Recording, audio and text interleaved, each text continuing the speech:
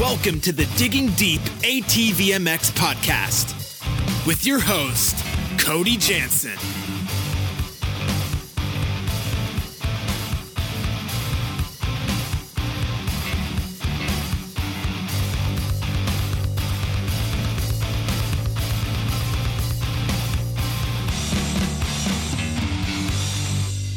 What's up, everybody? I'm your host, Cody Jansen, and welcome to another episode of the Digging Deep ATVMX podcast, episode 22, brought to you by CST Tires.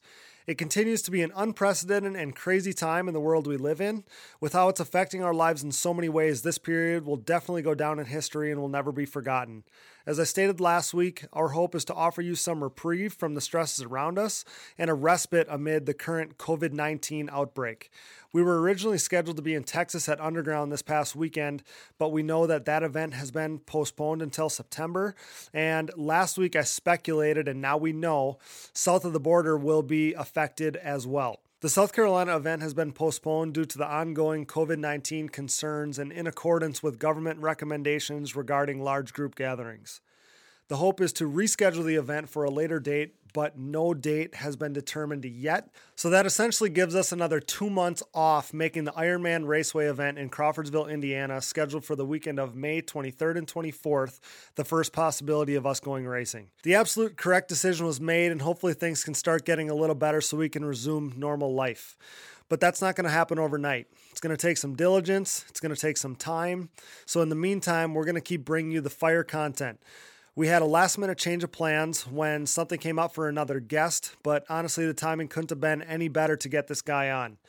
My buddy Jeffrey Rastrelli is going to join me tonight to talk about the coronavirus and, as a current top pro, how he plans to navigate that. We'll talk about his new team, things you don't know about him, and so much more. Also, we'll have the owner of Rocket Machining and Design, DJ Sperling, on tonight. You may remember the name from ATV Youth Racing from yesteryear, and he's a longtime friend of mine. So excited to get him on to talk about his business, background, products, and more. You're not going to want to miss that. Exciting episode tonight. The timing is perfect, but before we dig in, let's hear from all the awesome sponsors that make this show possible. Thanks to our title sponsor, CST Tires, CSTTires.com. The Pulse MX-R tire is the best tire on the market no matter what the terrain. Join the CST takeover today or prepare to be beat by someone who did. CST Tires, where passion meets the ground. Thank you to Motorsports Powerhouse and show sponsor Yamaha. We are proud to be partnered with the winningest manufacturer of the past decade in ATV motocross and the #1 OEM supporter of ATV racing. The Digging Deep ATVMX podcast is Team Blue Crew. Thank you, Yamaha. Check them out at YamahaOutdoors.com. Thanks to another member of Racing Royalty and longtime sponsor of my personal racing efforts, Valvoline. For over 150 years, Valvoline has been dedicated to innovating and improving your riding and driving experience. The world's oldest oil company still leads the charge with unrivaled products and lubricants. Thank you, Team Valvoline, for coming on board. We are proud to be partnered with Gript Gloves. Gript is an ATV rider owned and operated brand with the rider in mind and keeping costs affordable the goal.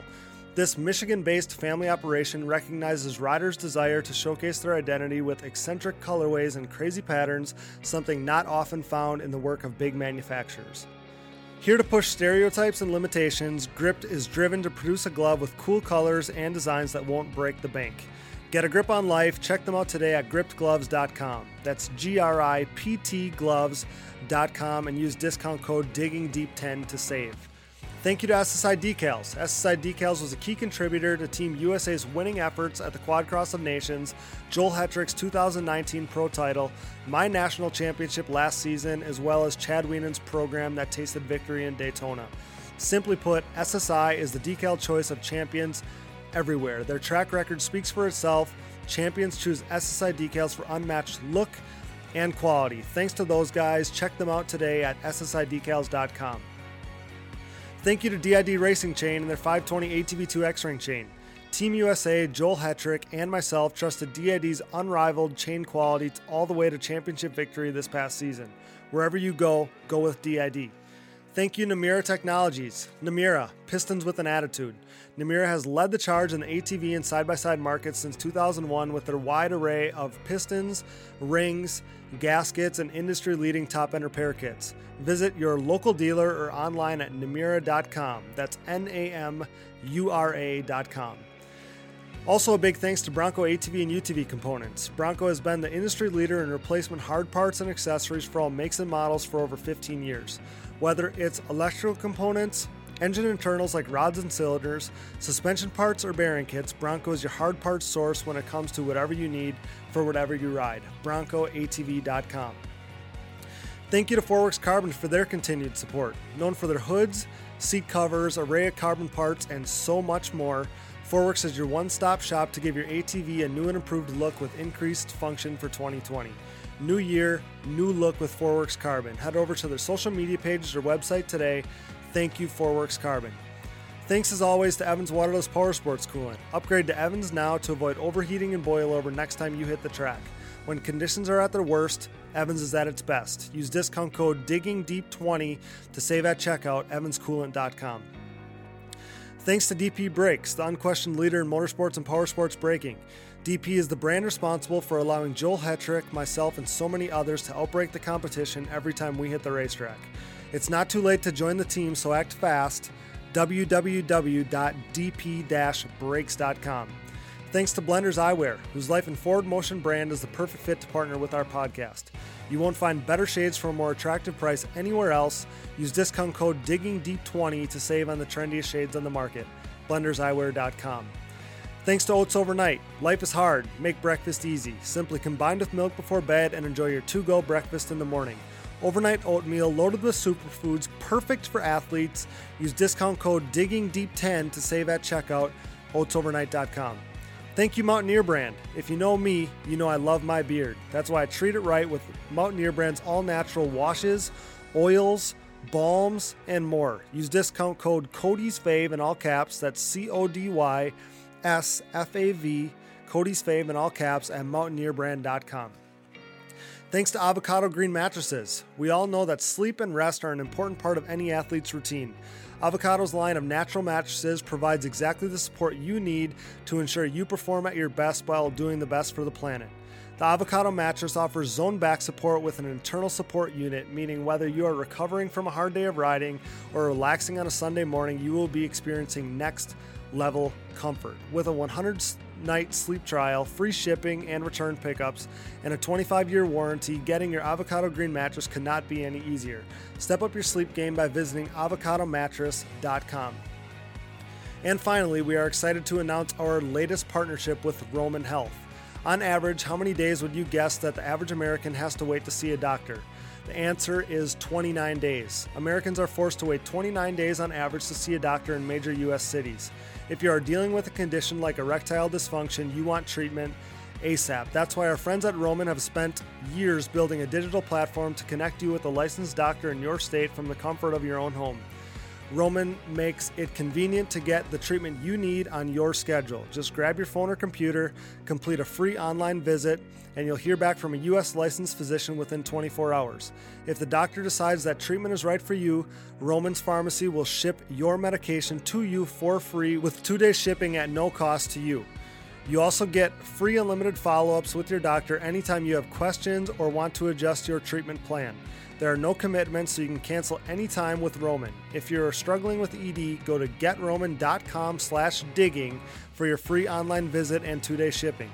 That's getroman.com/digging for your free online visit and free 2-day shipping. From our new partners to our original sponsors, thanks for supporting the #1 podcast in ATV racing and for making this dream a reality for both us and our listeners. We pride ourselves in partnering with only the best brands inside and outside of the industry, so better your riding experience and your lifestyle by supporting the sponsors who support us. If you enjoy the show, the best thing you can do is support our partners. And if you're interested in becoming a partner of the show, shoot me a message or email today for more details. Once again, thanks to all of our sponsors.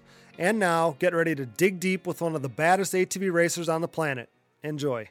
We're stoked to welcome to the podcast, brought to you by DID Racing Chain and their 520 ATV2 X-Ring chain.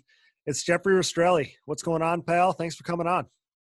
Thank you for having me, Cody. Really looking forward to doing this.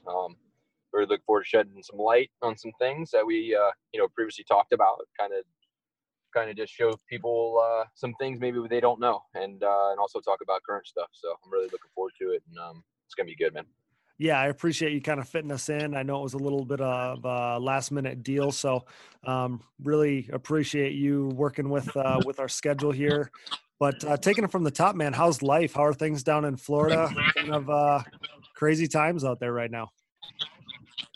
Yeah, it is crazy, and it's what's weird is we just got issued to kind of stay in like just today, Okay, and where guidelines are like, essential businesses stay open and whatnot. And what's weird is it's pretty much not changing. They're just putting a label on it, kind of like, I don't know. It was really weird. They're still allowing restaurants to stay open for carry out and stuff like that. And then like our business, we run an excavating business with heavy equipment and stuff, and we're apparently essential. Like in the Florida, the paper they released. I don't really know what it's called, but yeah, we're still going full bore. So I'm still training, still riding.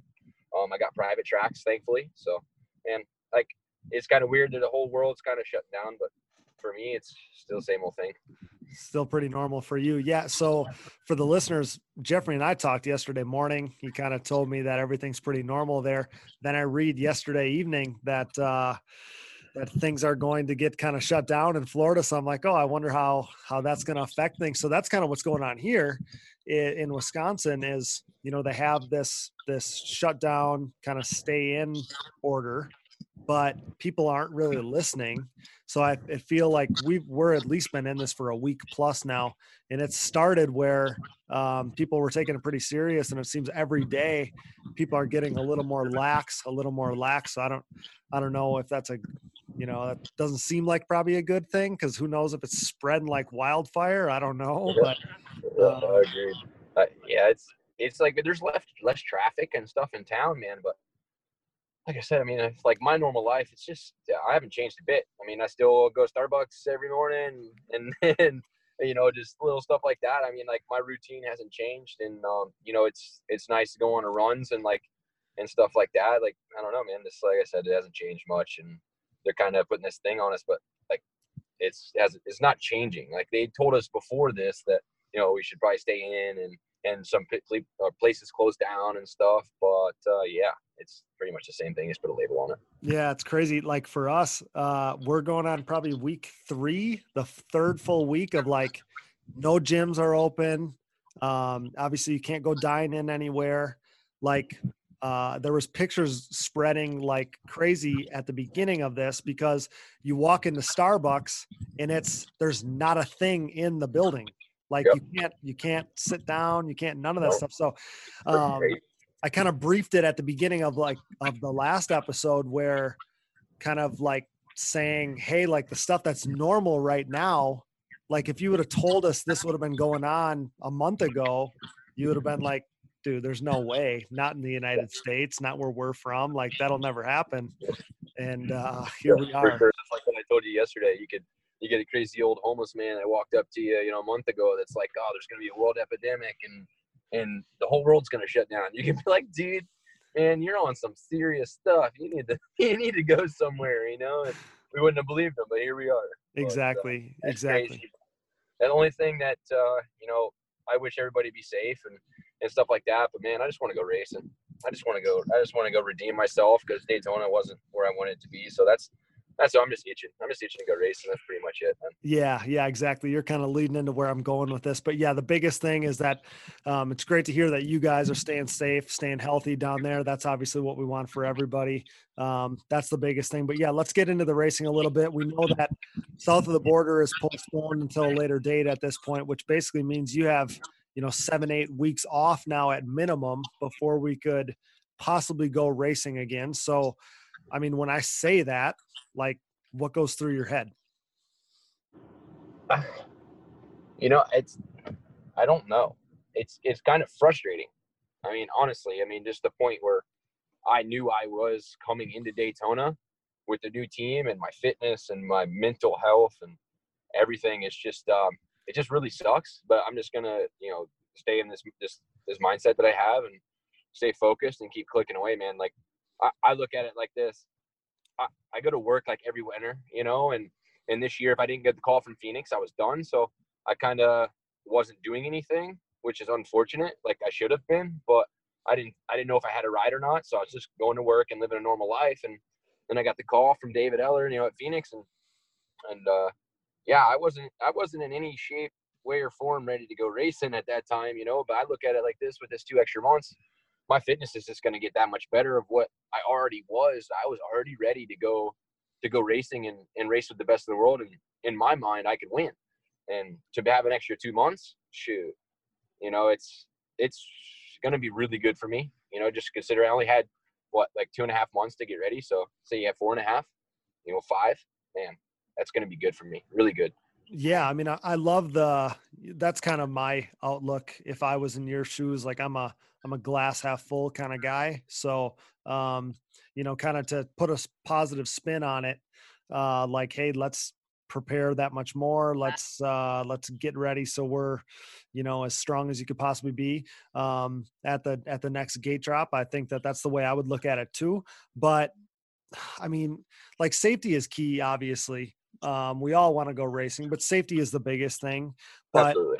you know, I can't imagine what it's like to be in your shoes, because I'm sure you wanted to go show everybody what you were capable of after the way that Daytona went.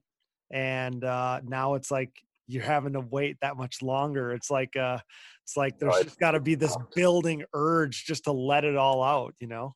Especially in Texas, like I've always been really fast there. And even though last year my results weren't the best in the muds because of my bad hole shots, but before the mud came last year, me and Joel were duking it out for the fastest qualifier. I mean, like each lap I'd come in and they're like second. I'm like, all right, you know, like, and I go and I'd click it off. And they're like first.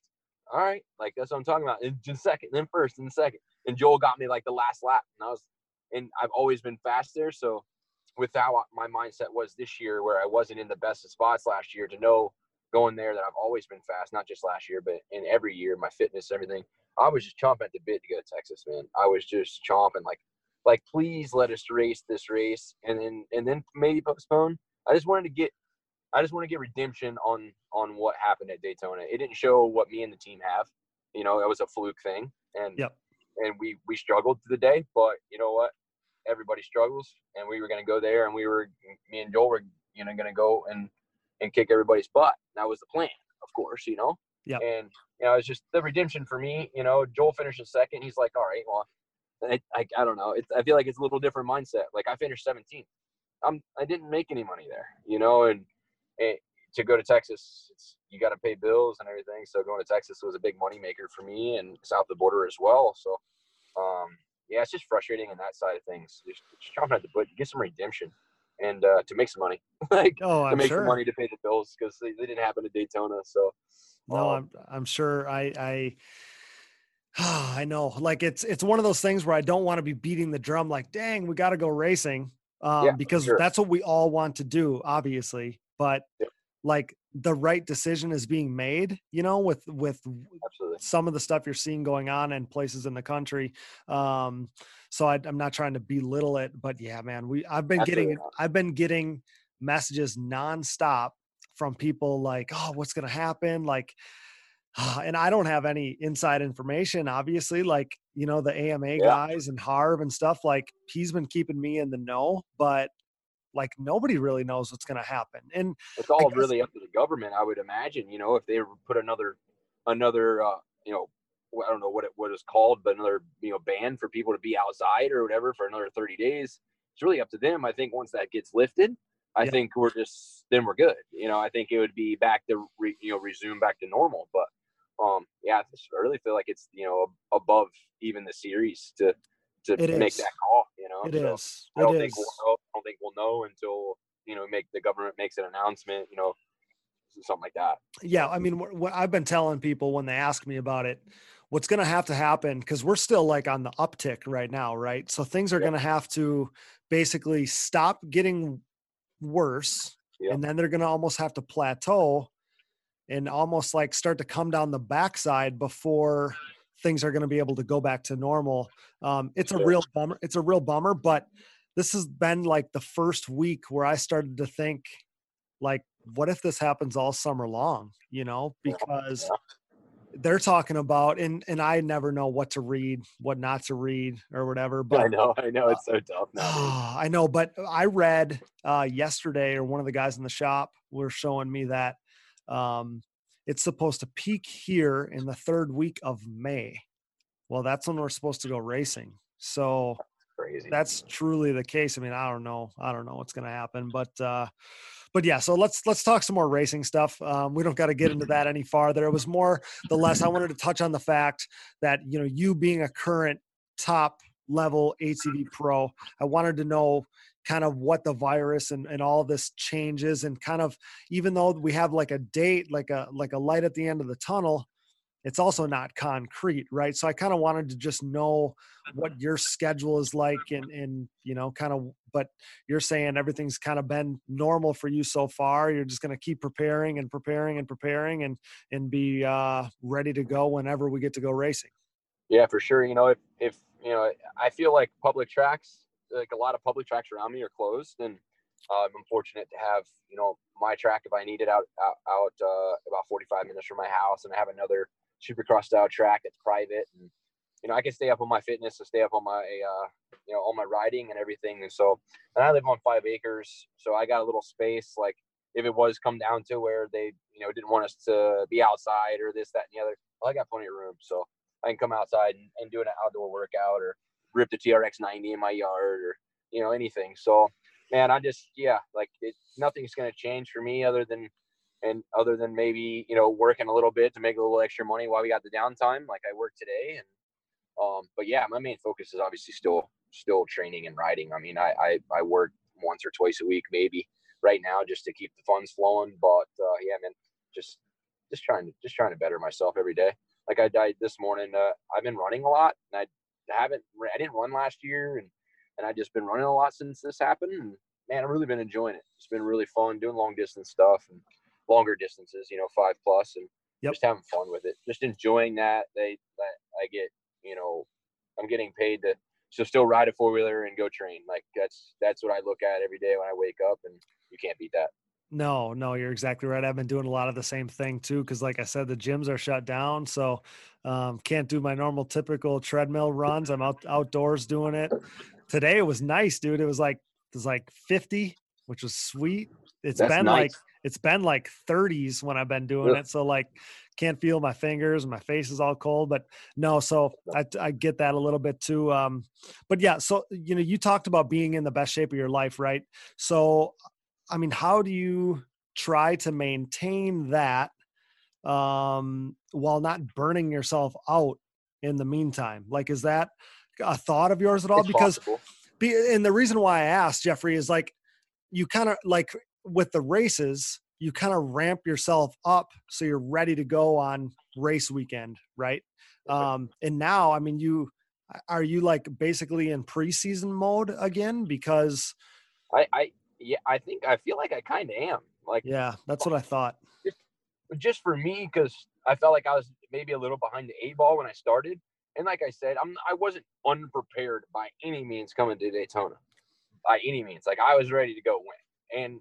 But I just look at it like, you got these 2 months. We'll just make the absolute best out of it.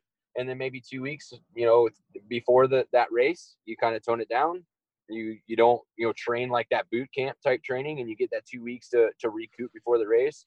And I just feel like my fitness level will be that much higher. And I agree with you that it'd be tough to burn yourself out. But I think since we have so much time, if you do get a little burnt out, you have the time to recoup if you needed it. You can, instead of it being like, oh, well, the race is next weekend and I'm burnt. Like, I don't know what I'm going to do. Like, it's not like that. Like, when I go day by day now, like if I wake up that day and I'm like, I don't feel good. Like, I don't feel 100%. I just won't push it that day. I just go by how I feel each day. But like you said, yeah, it's kind of like boot camp, I guess. And, but it's fun though. Like, and you enjoy it. It's not boot camp, that's why I've been bettering myself. Like, I did 5 miles earlier this week, and then today I did it a little bit quicker, just to better myself and stuff like that. And and then, back off tomorrow. Just keep it fresh, but I'm still pushing to try to gain fitness and everything. So yeah, so we'll get into this a little bit here, but you're a guy that has been through a number of things with your body that I feel like you're one of the guys that's pretty in tune with kind of how you feel, what your body needs and all that stuff. So I guess I probably worry less about you kind of burning yourself out in this time than other guys, right? Because like I said, especially from last year. I mean, that's what I mean. I learned huge last year of what it could do if I came home stressed and not having fun and training hard. I knew the outcome last year, and it was not anywhere I need to be ever again, mentally or physically. And I won't ever go back there because I'm racing. Like, I don't know. I think David came in and gave me this chance. David Eller gave me this chance to race for this team, and it kind of took that away. Kind of took that stress that I don't know, that it wasn't fun because I had to work, I had to race, I had to train, I had to ride. That made it, not so fun. So for him coming in and picking me up, I think that helped me a lot with the stress part and allowed me to bring the fun back into it. So that brought my stress level down. So now it's just all fun. Like, there's not a day that I wake up and I'm like, oh man, I got to work, I got to ride, I got to train. It's like, no, it's like, all right, let's get this done. So, and like you said last year, I dealt with that, and like when I felt down, I just kept going, and I know now that I can't do that. So, like you said, it'd be in tune with my body. It was, I've never been the most, I guess, fit, but there's been repercussions from past injuries that I think have made me suffer in that. So, I agree with you with knowing what my body needs because of the past few years of learning and stuff like that. But man, I think it was big mental. I wasn't having fun is what a big deal was about it. And that he brought that back. So I think we're going to be good, man. No, it's a great opportunity for you, obviously. I think we talked about even going back to last year, we talked at the end of the season kind of that, and you could tell maybe as an outsider, but you just weren't having that same kind of fun anymore. And, you could tell it just like it can be a grind, obviously. But anything in life, when you're enjoying it, when you're having fun, that's when you're going to be, kind of the most successful. I think I've preached that a number of times on this podcast, because I know, kind of that I've been through that myself, I guess. But yeah, I mean, great to hear that you're having fun. And let's talk about that opportunity a little bit, because, you're on a new team this season, on the Phoenix Racing Honda team. So tell me about that. How's that been? I mean, obviously we know it's only been one race so far, but how's it been being under the new tent? Oh, excuse me. It's an amazing team, man. David's done a really good job.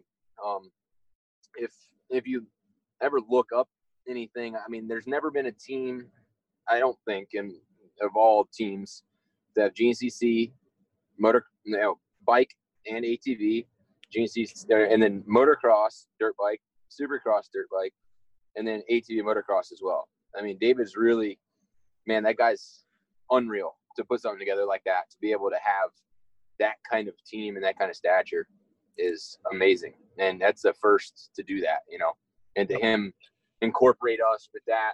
And the dirt bike guys are cool. And Kyle Peters, Jace Owen, me and Jace talk all the time. Those guys are cool, man. They respect what we do because we train a club with them, and they see what we do and they see what it takes. Like I did a workout with Kyle one day at the shop when I was there, and it's just it's a good environment, and everybody there is in good spirits, like all times. The dirt bike riders, like we always joke around and just joking, just shooting the crap. And like we had a photo shoot one day, and the dirt bike guys were there, and we were all just joking, man, having a good old time. So it's just to be surrounded by people like that, it's tremendous. It's great. Yeah, absolutely. Having a good team atmosphere like that is obviously key. So talk about, the way it's worked out for that team, obviously, and having the bike guys and ATV guys and all this different stuff. that couldn't have worked out any better with you guys being at club, because you could kind of all be in the same spot. You're Yep. riding different tracks and stuff, but you can coexist. That had to be pretty cool. Like the videos and stuff, seeing you guys, and then even on like your Instagram story, kind of taking videos of the bike guys and stuff, like that was a pretty cool thing. I feel like the dirt bike to ATV relationship is almost like better than ever, and that team might have something to do with it for sure. I agree 100%, because I think that everybody doesn't see like our pro stature a lot. They don't see what we do and how much it takes and how fast we really are. And like even a couple of guys there, some fast dirt bike kids, they're just like, they're mind blown. Like, how do you go that fast on a four-wheeler? I'm like, I don't know. How do you go that fast on a dirt bike? It's like, right. But it's really cool. They would take videos of us and we'd throw freaking sick whips, and they'd be like, dude, I don't understand. Like, it was, but it was really cool. And, talking with Jace, and met Josh Hill there. Josh Hill was another dude that's really cool.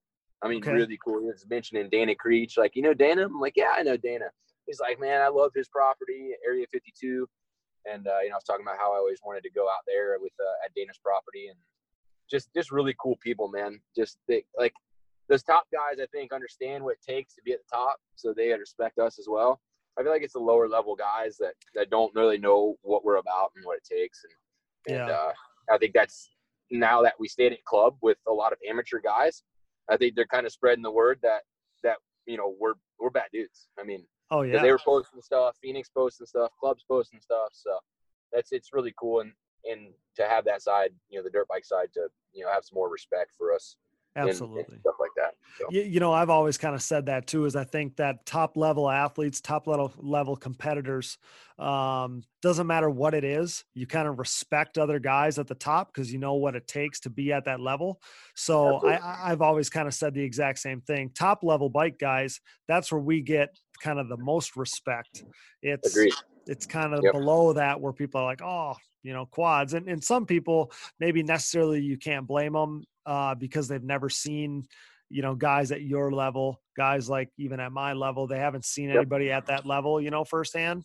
And as soon as they see it, that's what you're talking about, that they can't believe it. So, so we talked last season, and you said that at the end of the year, there was possibly some things in the works.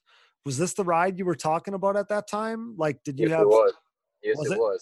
Okay. David actually approached me at Redbud, which at that time I just went to Unadilla and I lost a podium straight up to Brandon Hogue.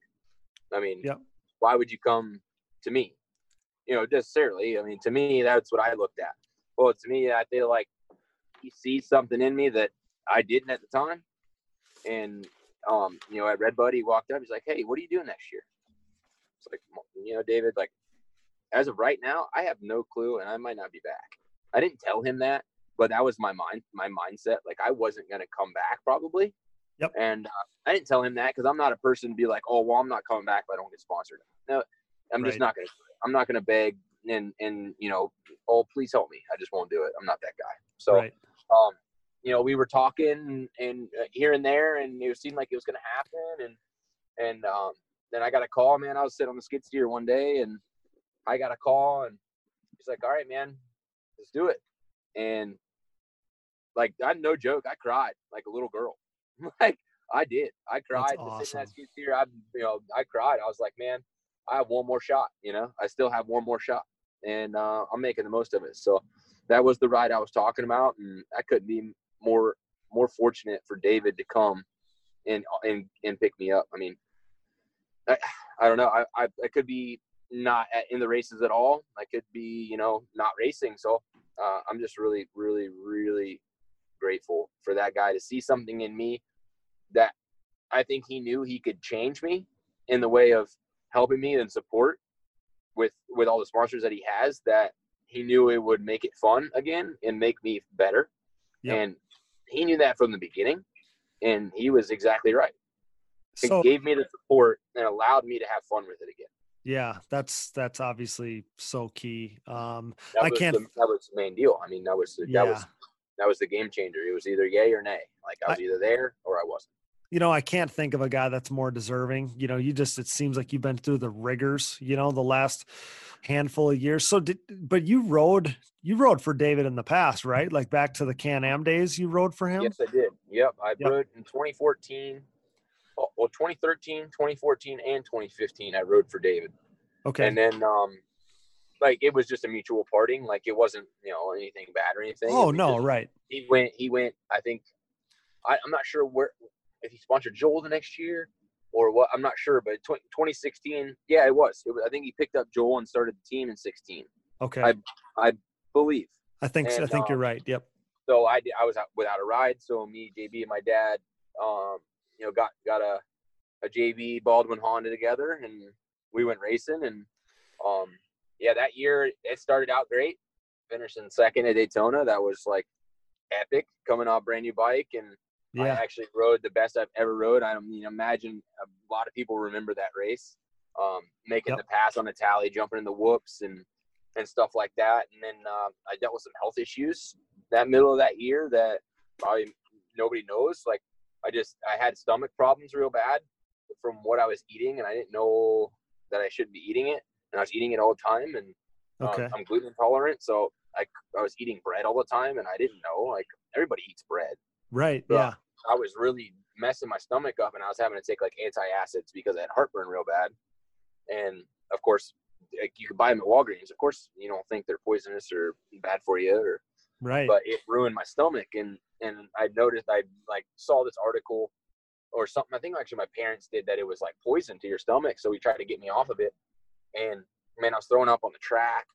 Like I remember that. I threw up both motos. Like I was in bad shape. And Dr. Trent Hagen, Chad's doctor. Yep. He came and saw me at the end of that race, and I was like, "Man, how you doing?" I'm like, I told him the whole deal, what we were doing, got to get off the antacids and everything. He's like, "You need to come up and see me, and we'll get you on a protocol.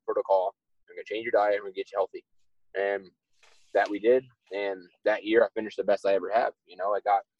I got my health on track, and then come 2017, I was coming off a third in the championship after 2 or 3 races that I was unhealthy and not doing like I should, and I still finished third because I was so strong at the end of the year. And Joel and Chad knew that I was a force to be reckoned with then, even though I didn't win any races and still haven't.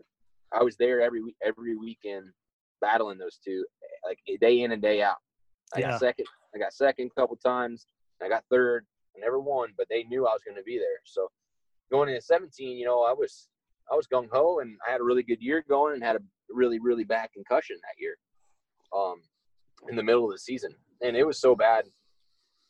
If you ask me, I shouldn't have rode at least for 6 months. And then I rode the next race 3 weeks later. I should have not been on a machine. It was stupid of me, honestly, but I couldn't sit there and watch these guys race when mentally I felt fine. Like I felt physically fine.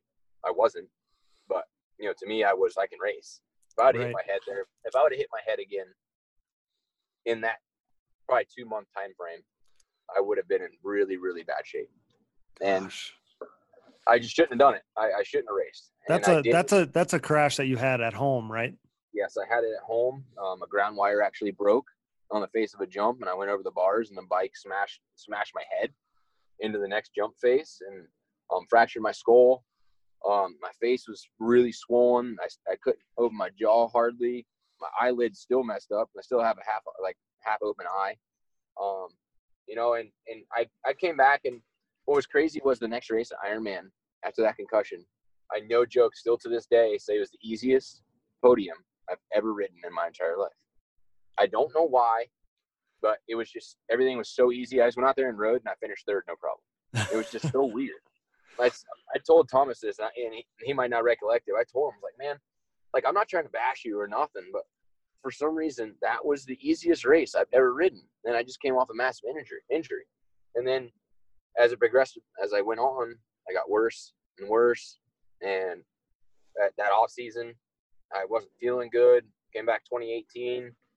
Found out my testosterone levels were low. This was wrong. So I was trying to get on testosterone therapy to help me because I was struggling so bad. And come to find out, came from my head injury. So all of 2018, I was They said I had the testosterone level of 85-year-old man. The guy said, how are you even really functioning properly? So I don't know, man. It's just, I have no idea this was wrong. Right. So all 2018, I struggled with that. And, I got on testosterone therapy. Well, it gave me such bad arm pump that I couldn't even ride. I'd ride 3 laps and I couldn't hang on.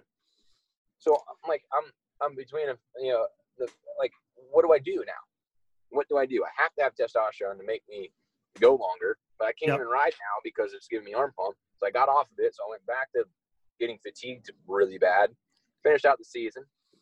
Well, and I lied. I'm sorry, I didn't finish out the season. I broke my back after High Point where I almost won. Yeah, right. Back and went and raced the next race 2 weeks later. And then struggled the rest of the year. Yeah. I couldn't ride. I couldn't train. So it's just like, and then last year getting Epstein-Barr, it seemed like I was always fighting something that I shouldn't have been fighting. Yeah. I mean, obviously, we haven't, so I didn't even know, I knew the stuff you dealt with. I didn't know how serious it was, obviously, or how long it lingered. And, that you were dealing with all this stuff just back to back to back to back.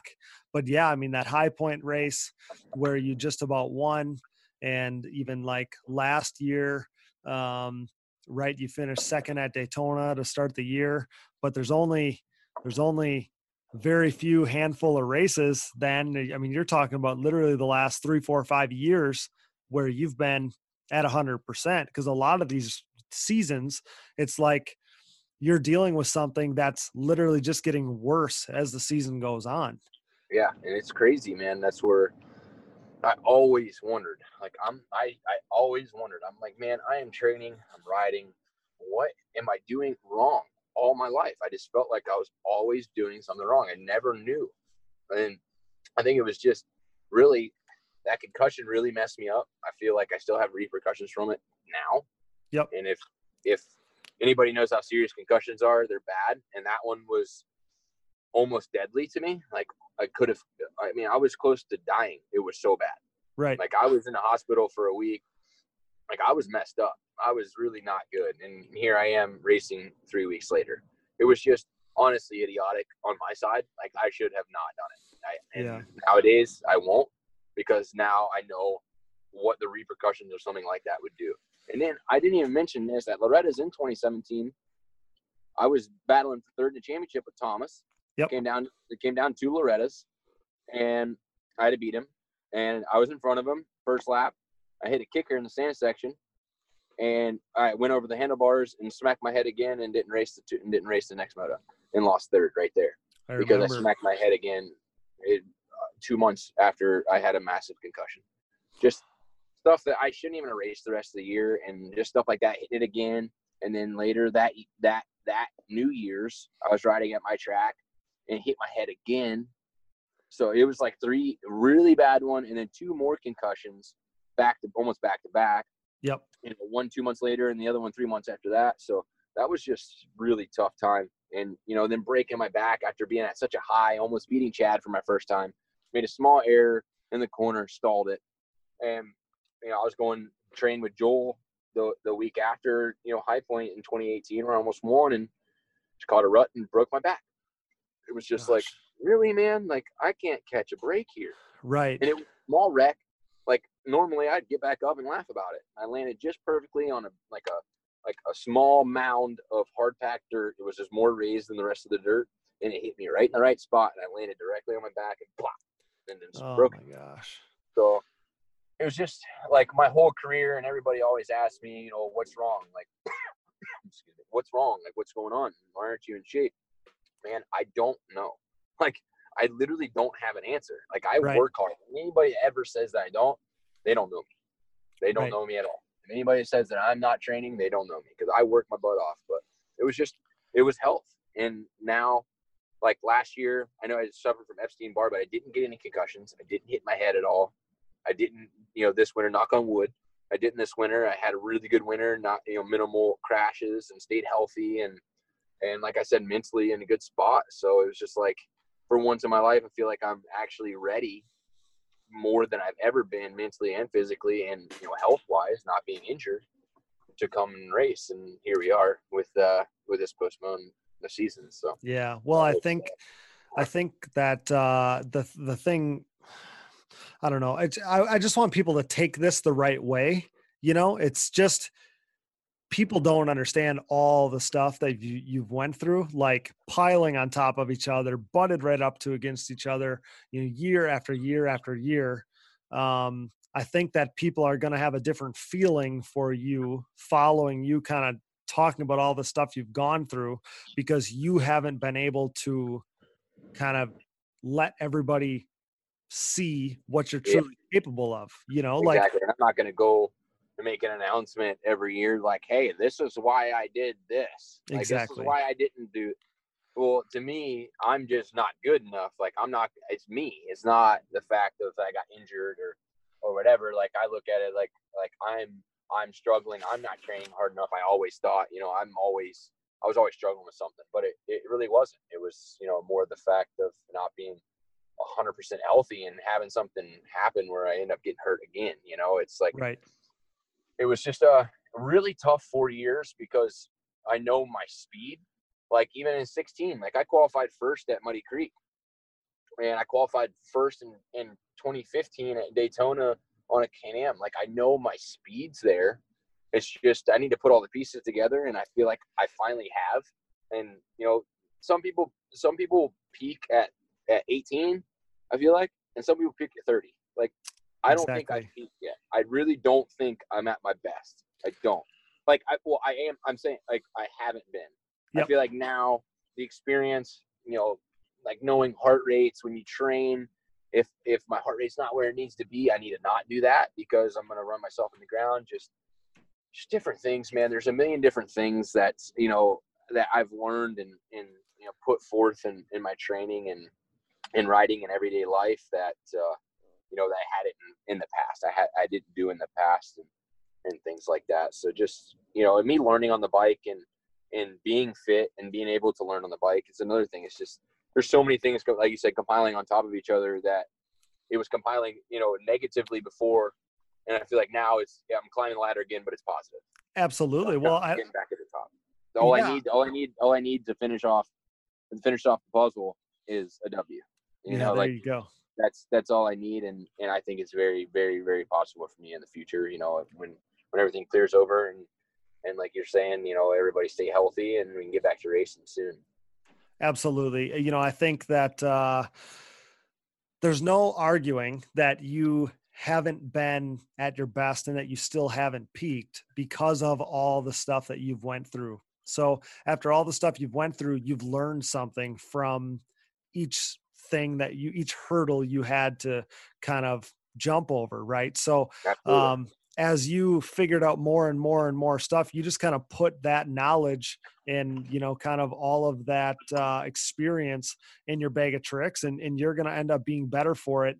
I've always kind of on a personal level, I've always thought, you got to kind of endure the crappy times to appreciate the good ones. And Agreed. Hey, this virus might just have everything on pause for a little bit longer, but in the long run, I think it's going to all pay off. I mean, the real Jeffrey Rastrelli is going to show himself. So newsflash, you heard it here first. Don't count out Jeffrey Rastrelli when the season starts back up, because that's right. he's telling you that he's going to be at the truest level that he can show, because the last handful of years he hasn't been, after all the stuff you went through. So before I let you go, let's talk about Daytona a little bit. Obviously you had already said, you haven't been able to kind of showcase, how your level of riding, I guess. So the Daytona just seemed to be kind of the same way. It was like you had kind of hurdles there even too. So just tell people how Daytona went for you, and obviously it didn't start out the way you wanted to, but tell us what happened there. Well, we just we started the day all right. I think we were just kind of working on bike tuning and stuff like that, like motor wise, and we got it figured out for the main, we thought, and then we had a small mishap. Like in the heat race, we were having a mechanical of some sort. We didn't know what, but we just wanted to change the engines out just to be safe. And I think it was just a little error you know, that was made that allowed that motor to come apart in the first lap of the main. And, you know, it is what it is though. You know, the team worked their butts off all day for me. Like it was crazy. I'm never a person to change anything or I go to the race and it's like, if it's okay, like I'll ride it. But there, man, I was changing gearing every time I came out the track. I changed suspension every time I came out the track. It was just something I was trying to find and I didn't find there, but we will have that figured out the next round because none of us were, you know, so happy about it, obviously, because even, you know, David, you know, he hired me to go win too. I mean, I'm there to win and he's there to win. He wants to win. So, Right. you know, stuff happens, you know, I mean, look what happened with Joel last year. You know, sometimes it's out of your hands, you know, and sometimes it's out of anybody's hands. So I don't really even know what happened with the bike.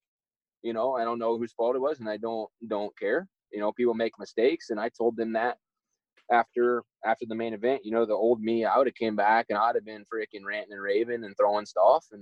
And then I pushed my bike back to the hauler. I put my shoes on and my gym shorts and I went for a 3-mile run while those boys were still racing. Like I was mad, but I went and blew off my steam. I came back. I thanked them very much for working their butts off for me because they worked hard, really, really hard all day. And I said, listen, we'll get them next time. Everybody, you know, say, oh, we're sorry. I said, hey, man, don't worry about it. I said, I'm in a good place. We're going to be in a good place in the next round. Let's just move on. That's all I said. And, you know, me in the past, I would have dwelled on it and I would have been very frustrated for probably a month about it until the next race. But I brushed it off right then and just, you got to look forward. Like I said, my mental state now is so much better that I know that everything was going to be all right when I show up to the next race. Yep. Because I was going to go in, I put my work in, I'm ready, I feel good.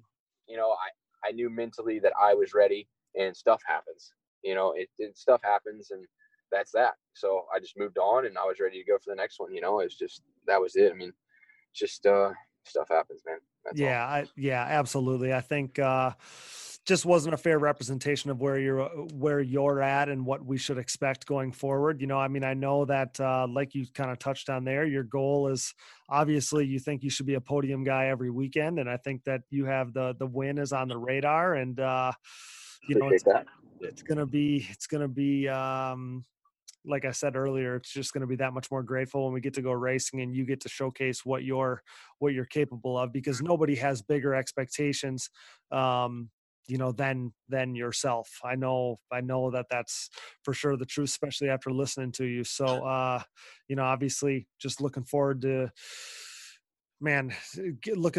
getting back out there, getting back like the world right and being able to go racing again, because, we know that you got a lot of good things to kind of showcase. Yeah, for sure. I'm just really looking forward to it, man. Like we talked about, just everything's going so well for me and I'm happy. I got married in January as well, which is really made me a very happy person. Me and my wife are having a great time and man, we're so happy and everything's working well. And just, you know, they say happy wife, happy life and it's true. So, just that between that and the team and just life in general being really good to me and yeah, man, just looking forward, like you said, getting back and showcasing what I got, because I know by my riding before Daytona and training with Joel that I'm there and you know, there's nothing. That's why I feel like I wasn't worried. Like when I left Daytona, maybe that's why I maybe feel like in the back of my head that I know that I'm ready. So maybe in the past, if I knew I wasn't and I couldn't pull myself out of a points deficit, that I would be upset. But I feel in my mind that I can pull myself out of that points deficit for sure. And we're just going to do it. I mean, that's just the plan. I mean, we're going to go race by race and we're going to click these bad boys off. And I'm going to shrink that deficit, you know, if we go back racing, which we should, but yeah, I plan on shrinking that and putting that Phoenix Racing Honda, you know, up on the podium each and every round and giving them the exposure, you know, they deserve as well as me. And just, man, just looking forward to it for sure. And I'm really happy you had me on this podcast, Cody. And I've been really, you know, looking to talk about my racing career and stuff like that from the past to the present, especially showing people that, you know, I didn't want to tell people that this is why I'm struggling, but that's why I was struggling in past years. And everything might look good on the outside, but we're not always healthy like everybody thinks we are, and that's another really tough point of this ATV motocross, series in the pro classes, and stay that long. And another thing with this break is to stay healthy for that much longer and train that much longer. But, we're staying good, and we're going to make the most of this time, and we're going to do good and do what we need to do. Well, that's one thing that you don't always think about, even us as kind of fans of other professional sports, is just like a normal person gets up on the wrong side of the bed and just has an off day. Like that can happen for you guys, for professionals in ATV motocross and professionals in all other sports too. So you got to remember that there's a human element there. And I don't think that the fan always kind of sees it that way. Now, just kind of like you said, you have only been a fraction of yourself for however long, after problem after problem after problem after hurdle after hurdle after hurdle.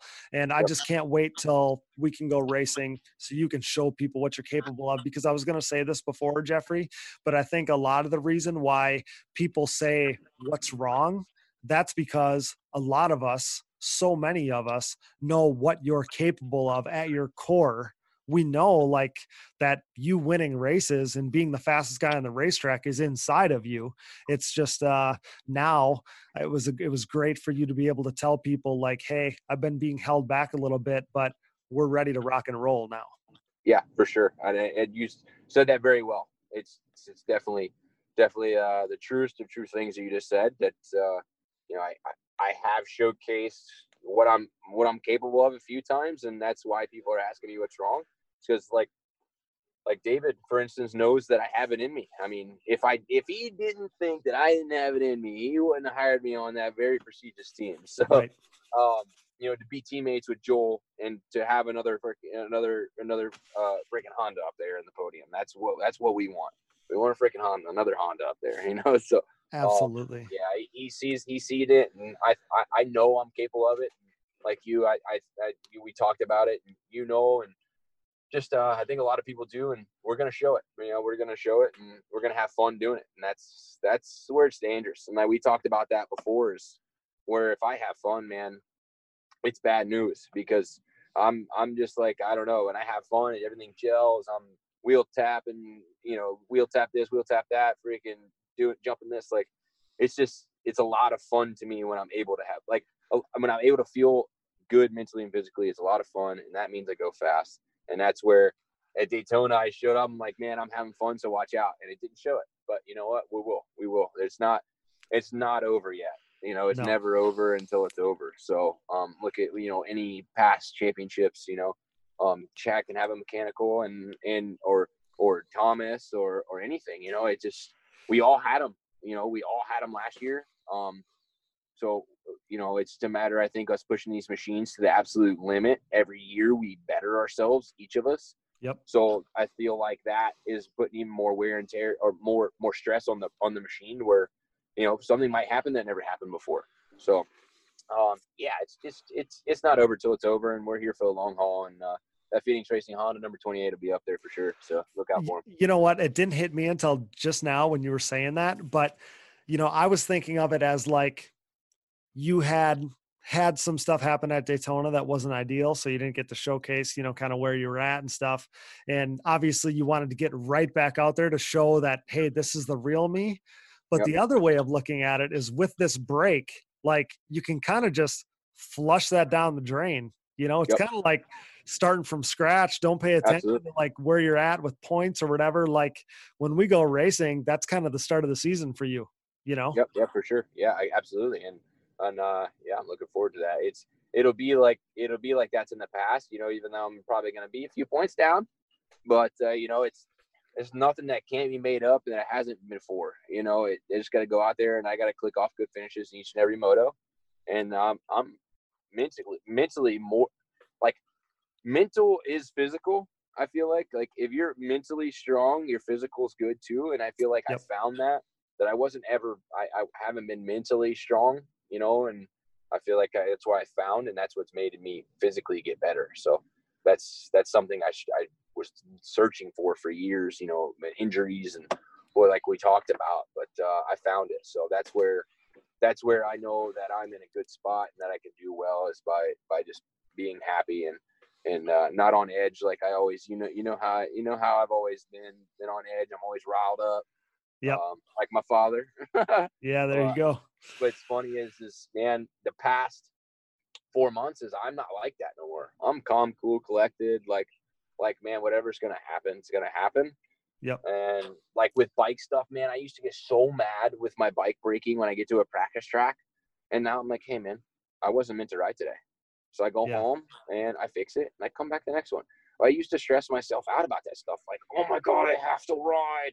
And I don't do that anymore. I'm like, man, I'm ready. Like, just don't even stress about it. Just you're ready. You're just here to keep up on it, you know? So just things like that little stuff that, you know, everybody deals with their mental things that I feel like they try to hurdle over. Like I was with just that little stuff, like bikes breaking and, you know, stuff not going my way. I get so frustrated and I got to push that stuff aside and I just got to relax, you know, and that's where my life has became more fun because I'm not so stressed out about something I shouldn't be stressed out about.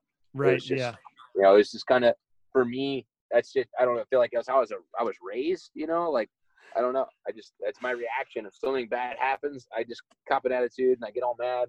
But now, man, I don't. Even my mom's like, what's wrong with you? Why are you happy? She's like, can you give me whatever you're taking? I'm like, yeah, I'm just happy with life, you know? And it's funny that she notices it, you know? I'm always riled up. Now I'm not. And she's like, what's wrong with you? Yeah. It's just funny. So it's just, awesome. Yeah, all life in general is, and I'm in a good spot. And that's the main thing that I know that I'm going to go and do well because life is good.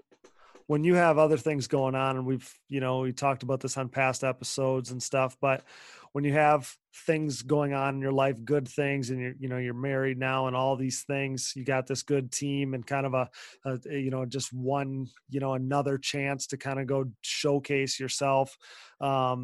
When the riding isn't what your entire life revolves around, it seems like that's when you can be the most successful. Accompany that with you being at a good spot in life, having fun, being happy. That's just a recipe for success. So like I said, 100%. Yeah, like I said earlier, don't count Jeffrey Australia out because he's coming. And, again, pal, I can't thank you enough for coming on. I know it was a kind of a last minute deal, but, I really appreciate you kind of making the time for us. And like I said, I'm always pulling for you. We spent, time battling each other damn near 15 years ago. And, I've been ever since then, I've been a guy who's always lobbying, always pulling for you and letting everybody know how I feel. I think I'm the one guy who's never not pulling for you when we talk about the racing on these podcasts. So no, I appreciate that, Cody. Yeah. For everybody listening out there, Cody Jansen beat me that year that we raced. So just so you guys know, he whooped my butt in school. Was it Schoolboy Junior or what was it at the time? The 300 it was class. Called Production Lights. Yeah, Production Lights. That's why it was. Yeah, it was cool. Yeah, yeah, it was a cool name. It makes you sound like you're like a bad. Which back then that was like the 250 mod deal. It was. That was the bees, man. We went at it that year. But yeah, Cody beat me, everybody. So he was a bad dude on the 300EX. We had, not saying you're not now. But right. That was great. That was a lot of fun.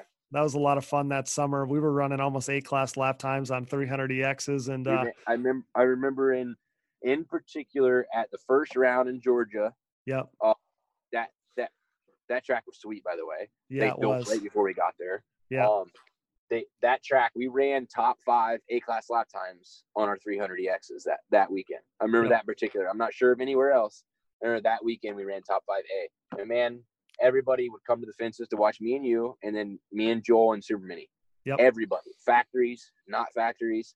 And a cool little thing that nobody really knows, that now that we're talking about this, that I don't even think you probably don't know, is I almost had a factory Suzuki ride on a Z400 the next year. Really? Yeah. I never heard that. We were in the talks. It wasn't like there was like a contract or nothing like Sure. that. We were talking. Casey Greek was the one working there at the time. Okay. Factory Suzuki. Yep. Which is crazy because I met him then, and we were at dinner one night, me and my dad and the Factory Suzuki boys, all the Factory Suzuki team, and we were talking, about trying to get a factory supported Z400 ride for the next year, and then move up to the 450s the next year after that on Suzuki. Yep. So that was really freaking cool, man. It never obviously came about, but yeah, that was the first memory of Casey Greek right there, was him, seeing the potential in me then, and knowing that in the future that I could possibly be a top pro. That he was trying to help Suzuki out, I felt like. But hey, man, you need to get this kid on a Z400 for next year. Just give him a bike or two, and then you go to 450 the next year. And that would have been a career changer for me, then to get in the door right away and stuff. But unfortunately, and what was it, 2010? So 2008, they were talking about it. 2009, I rode a 400, and then 2010, they pulled it after the year. They pulled their support. Yep. So it was unfortunate because I feel like if they would have stayed and the economy wouldn't have crashed at that particular time, like even in 07, 08, I feel like I would have had a ride. Sure. As a amateur coming through Suzuki. That's why I feel like if the economy didn't dump, then and then everybody was losing money. So that's kind of a cool fact that I don't think I've never told nobody really, because I don't want to hype up it was almost Factory Suzuki. No, but it's cool. It's cool. But it was just really cool that was my first experience meeting Casey, and then now we're here 15 years later. 13 years later. 13 years. He's my suspension guy. Yeah. It's just really cool, and we have a really good relationship. Me and Casey, man, we shoot the shit all the time. It's just really cool to date back then. That relationship then started almost with him getting me a Factory Suzuki ride. Now we talk on the daily about suspension and everything. Awesome. It's that was real cool. But, that's cool. You bring up Suzuki from back then, and I just remember because people got to understand that it was pretty much the 2-man show between you and I that summer. And so I was watching everything you're doing. Right. And I remember, I'm pretty sure you went and stayed with Chad for a little while. Right. Yeah. And I'm I was so mad because Chad is my hero. Right. And now my arch enemy of the summer that I'm battling against is staying with my hero. I'm man, I was so bummed. Yeah, that's so funny because that year it's so funny because me and Chad were I felt like he took me under his wing. When I was that at that age, the 07, the year we raced, in 08, and then kind of 09, it didn't go away, but it was less, because he had more on his plate and stuff. Because he was factory, he had a lot more stuff to go on. But man, it was really cool to go. Because he was my idol, of course, too. But he took me under his wing and was like, "Hey, man, we're going to my house and we're going to train and ride." And excuse me. And it was awesome. And I rode at his track, man, on my 08 stock. It was stock with some BP shocks on his track.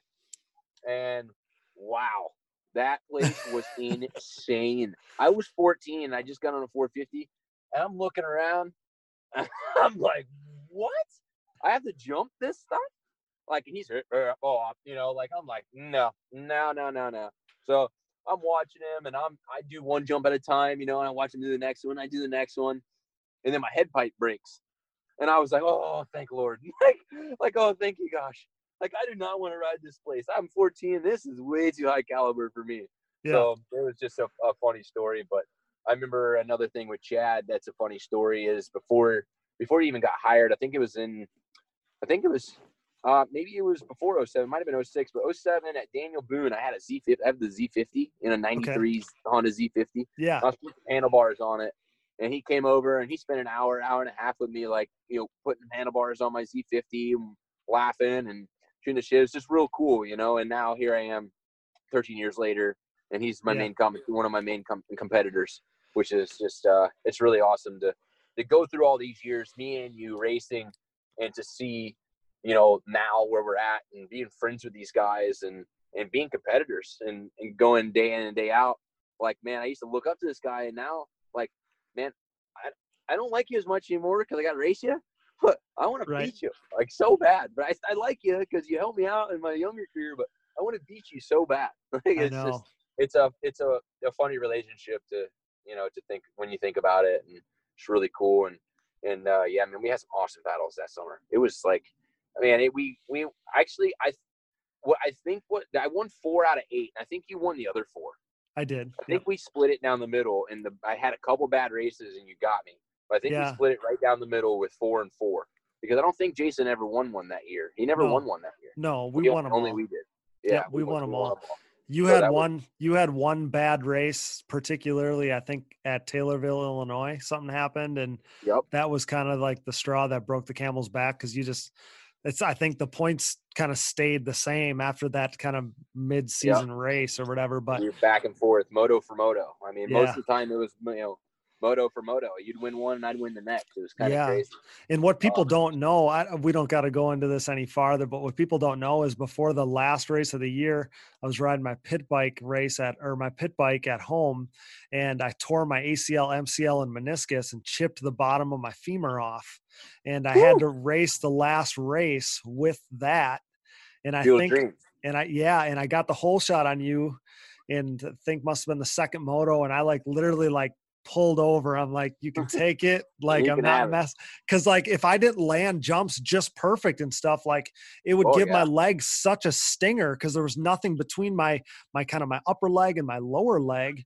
Yeah, I never knew that. Yeah, that's crazy. We didn't try to tell nobody, but I hear you. Kind of like what we were just talking about, you're not gonna be like, oh, well, I was hurt. And no. It's just, that's part of it. It's part of it. It's fun to talk about that, because that was probably my most memorable summer ever racing.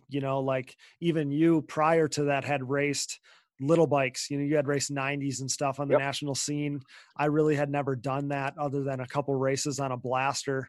And it was cool because when I was younger, even guys in amateur classes, but if they were known guys, I looked at them like pros. So even though you and I were basically the same age or whatever, but I looked at you as oh my gosh, Jeffrey Rastrelli. And now I was racing with this guy and whooping my butt. What do you mean? I was racing and whooping up on him. And then I remember even the years after that, you were racing the whole series. And back then I wasn't, for a handful of years. And I remember when I moved up to Pro-Am Unlimited and you were racing Pro-Am Unlimited. So I was like, I'm always checking where you are and then where I am. And I remember distinctly, I don't even know what year it would have been, probably 08, 09. And we were in the same qualifier at Redbud. And I think we finished back to back. I don't even know who beat each other. We were 3rd and 4th or 4th and 5th in our qualifier.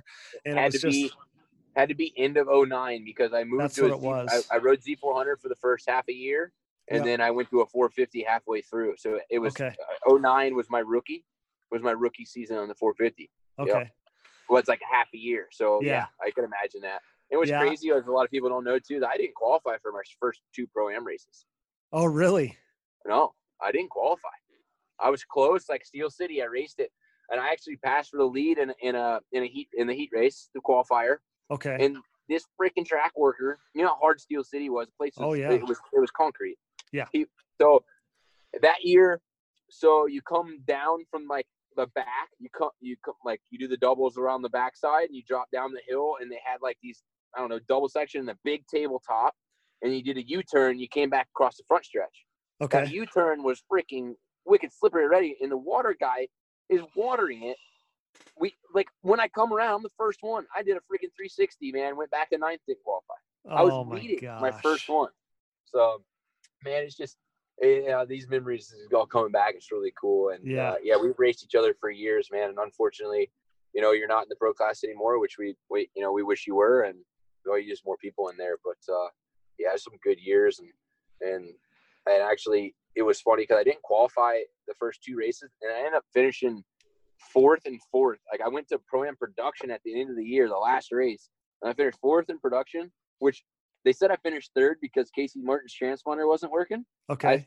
I celebrated podium, everything. My first Pro-Am production race, I got 3rd in 09. My gosh. In 09. So I'm losing it. I'm celebrating. We leave the track. They call us oh, you didn't get 3rd. You got 4th. Casey Martin got 3rd.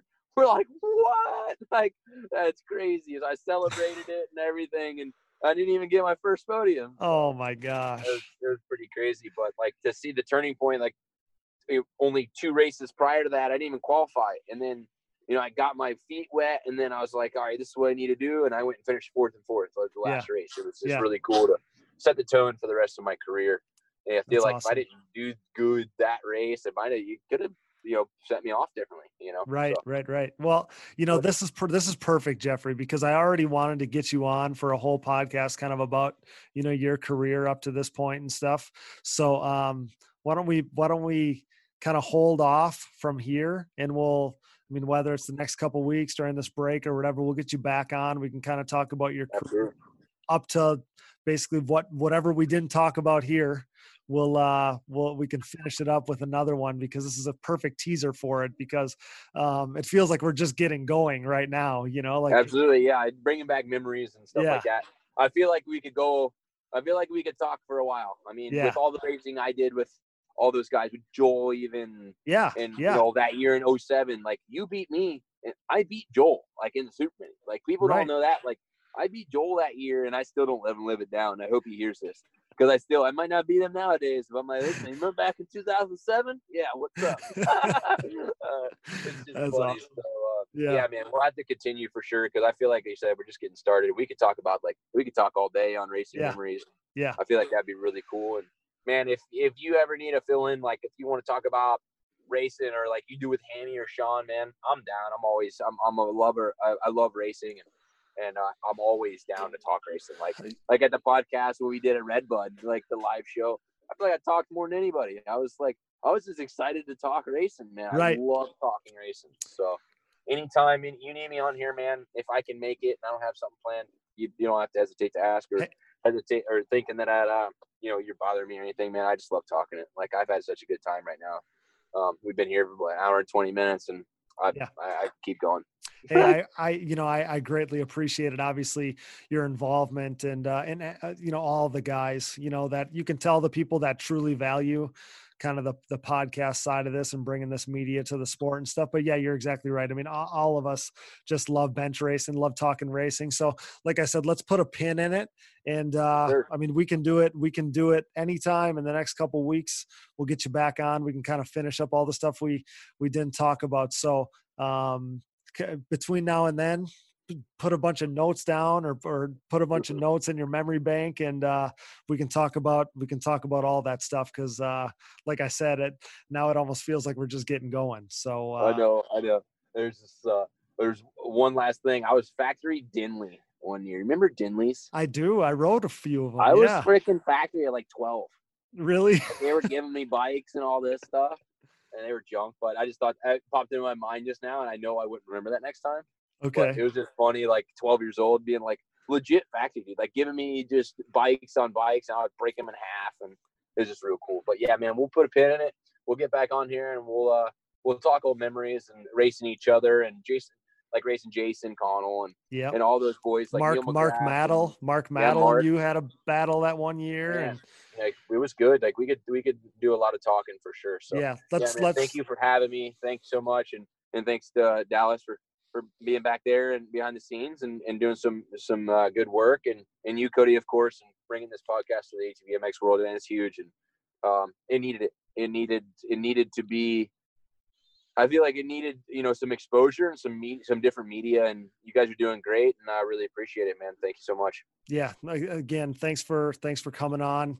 We'll have you on. We'll talk about your whole career. It's kind of timeline. Can't wait for it. And again, I appreciate you making yourself available for us, and the listeners are definitely going to enjoy this. So again, thank you so much. Thanks for coming on, and just stay safe, stay healthy, and we'll talk to you again soon. Yes, sir, Cody. You do the same, and thank you, and Dallas, and we'll catch you soon, man. Thank you. We'll get right back to the show, but now a quick word from our sponsors. And now, please stand up and make some noise for our title sponsor, CST Tires. CST Tires and their Pulse MXR tire have completely overtaken the ATV market. Used by Thomas Brown to clinch a third straight Quad Cross of Nations title, by Nick Janusa as he dominated the Montreal Supercross, and myself, Cody Jansen, as I rode my Pulse MXR fronts and white label soft compound rears to a 2019 national championship in the junior 25 plus class. The Pulse MXR tire, available in soft and standard compounds, offers the highest level of traction, most predictable cornering, and superior wear characteristics than the competition. Join the takeover or prepare to be beat by someone who did. CST Tires, where passion meets the ground. Check them out at csttires.com today. Anybody that I've gotten to try them, I've heard nothing but positive things back. We're proud to be Team Blue Crew here at the Digging Deep ATVMX podcast. Why choose Yamaha? Look no further than Chad Wienen's 6 championships in the past 8 seasons aboard his Yamaha YFZ 450R. Not to mention, Yamaha is the leading OEM supporter of ATV racing, and their support of this podcast proves it. For the 2020 ATVMX season, Yamaha's Blue Crew Racer Support Program will offer payout and prize opportunities, including the chance to win a brand new YFZ 450R.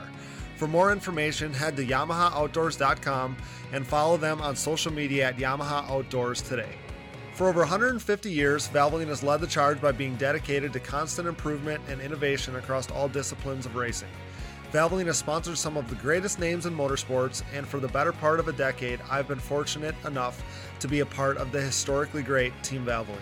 From my commuting vehicles to small engines, race quads, and everything in between, I trust nothing but Valvoline in all of my equipment.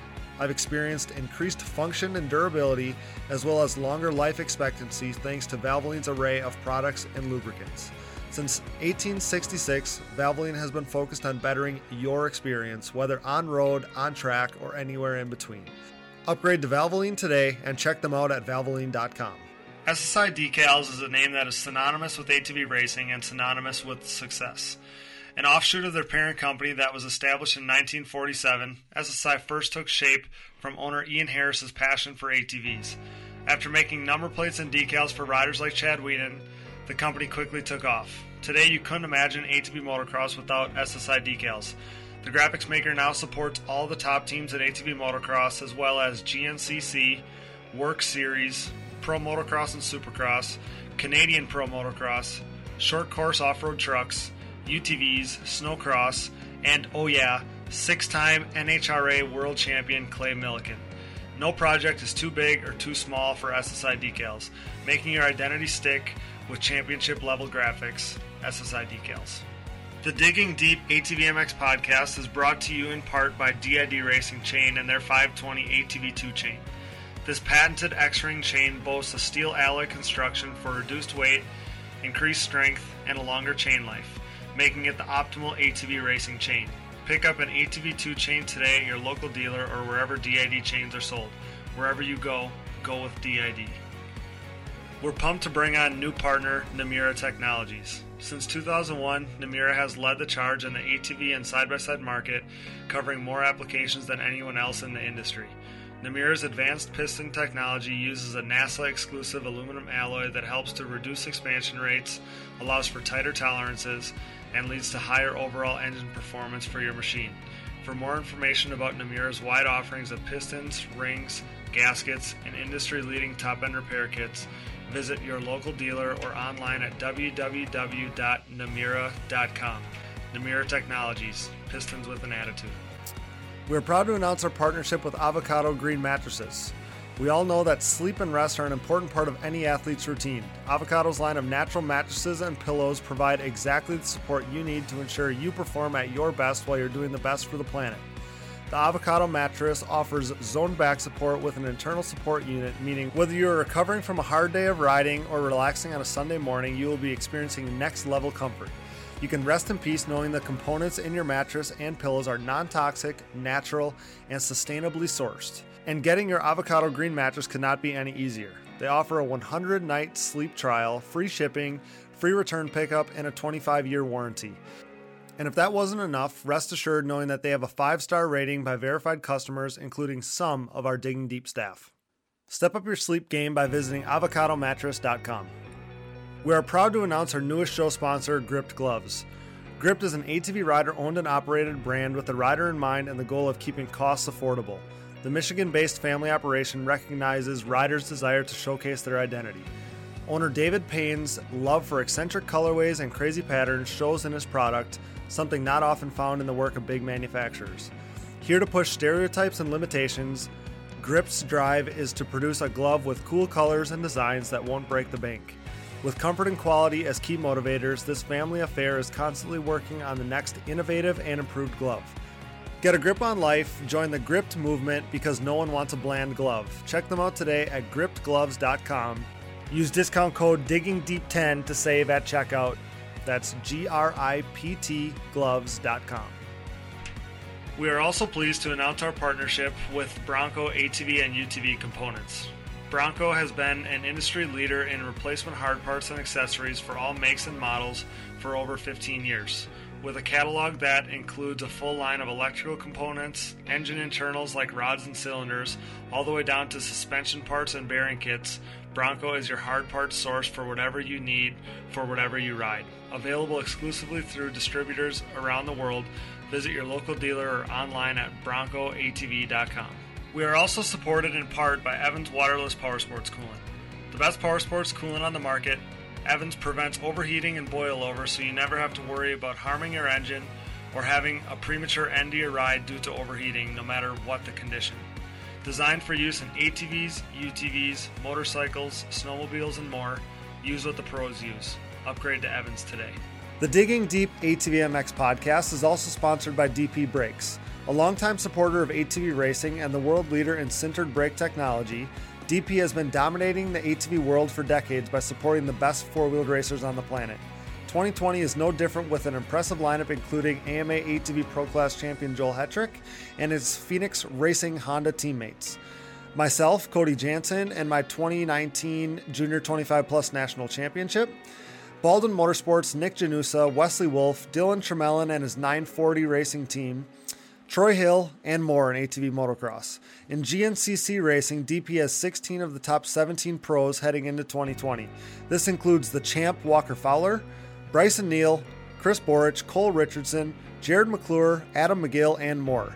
These riders continue to appreciate the high performance and impressive durability that their DP brakes have to offer, products that ultimately help place them on the top step of the podium. Available at www.dp-brakes.com, purchase at your local dealer, or even message the show for their contact info today. What are you waiting for? Join the best ATV riders on the planet on DP Brakes. Forworks Carbon's innovative lightweight products include top-notch seat covers, carbon fiber and plastic hoods, tank covers, exhaust shields, shock guards, and much more. Whether you have an ATV, UTV, or snowmobile, Forworks has goodies that'll make you salivate. I trust Forworks for increased function and a sexier look. Forworks Carbon, always working hard to bring high-quality, innovative parts to the market. Check them out today. Now back to the show. And now let's jump right into our second guest of the night, brought to you by SSI Decals and their proven championship level graphics from Rocket Machining and Design. We're stoked to welcome owner DJ Sperling to the podcast. What's going on, pal? Thanks for coming on to talk about you and the company. I appreciate it, Cody. This was an honor, and I was extremely excited to obviously have a long-term friend and someone reach out to me and ask me to be on the podcast. Obviously, I was a little bit starstruck, and I'm a little bit worked up, which is weird because it's like obviously we've been friends for shoot, I don't know how many years, you know. Yeah. It's you've done a great job with it, and I'm honored to be a part of it. Absolutely. No, I appreciate obviously the kind words there. Like you said, you and I go way back to the youth ATV racing days. But you know, when ATV racing is in your blood, there's just no keeping you away, is there? Oh my gosh, no. And I think what's funny is a lot of people don't necessarily know how much it is in my blood, or even necessarily that I'm behind a lot of Rocket Machining and Design. So there's still some people out there, but for some reason, I keep at it. I keep at the game, and I just absolutely love it. That's for sure.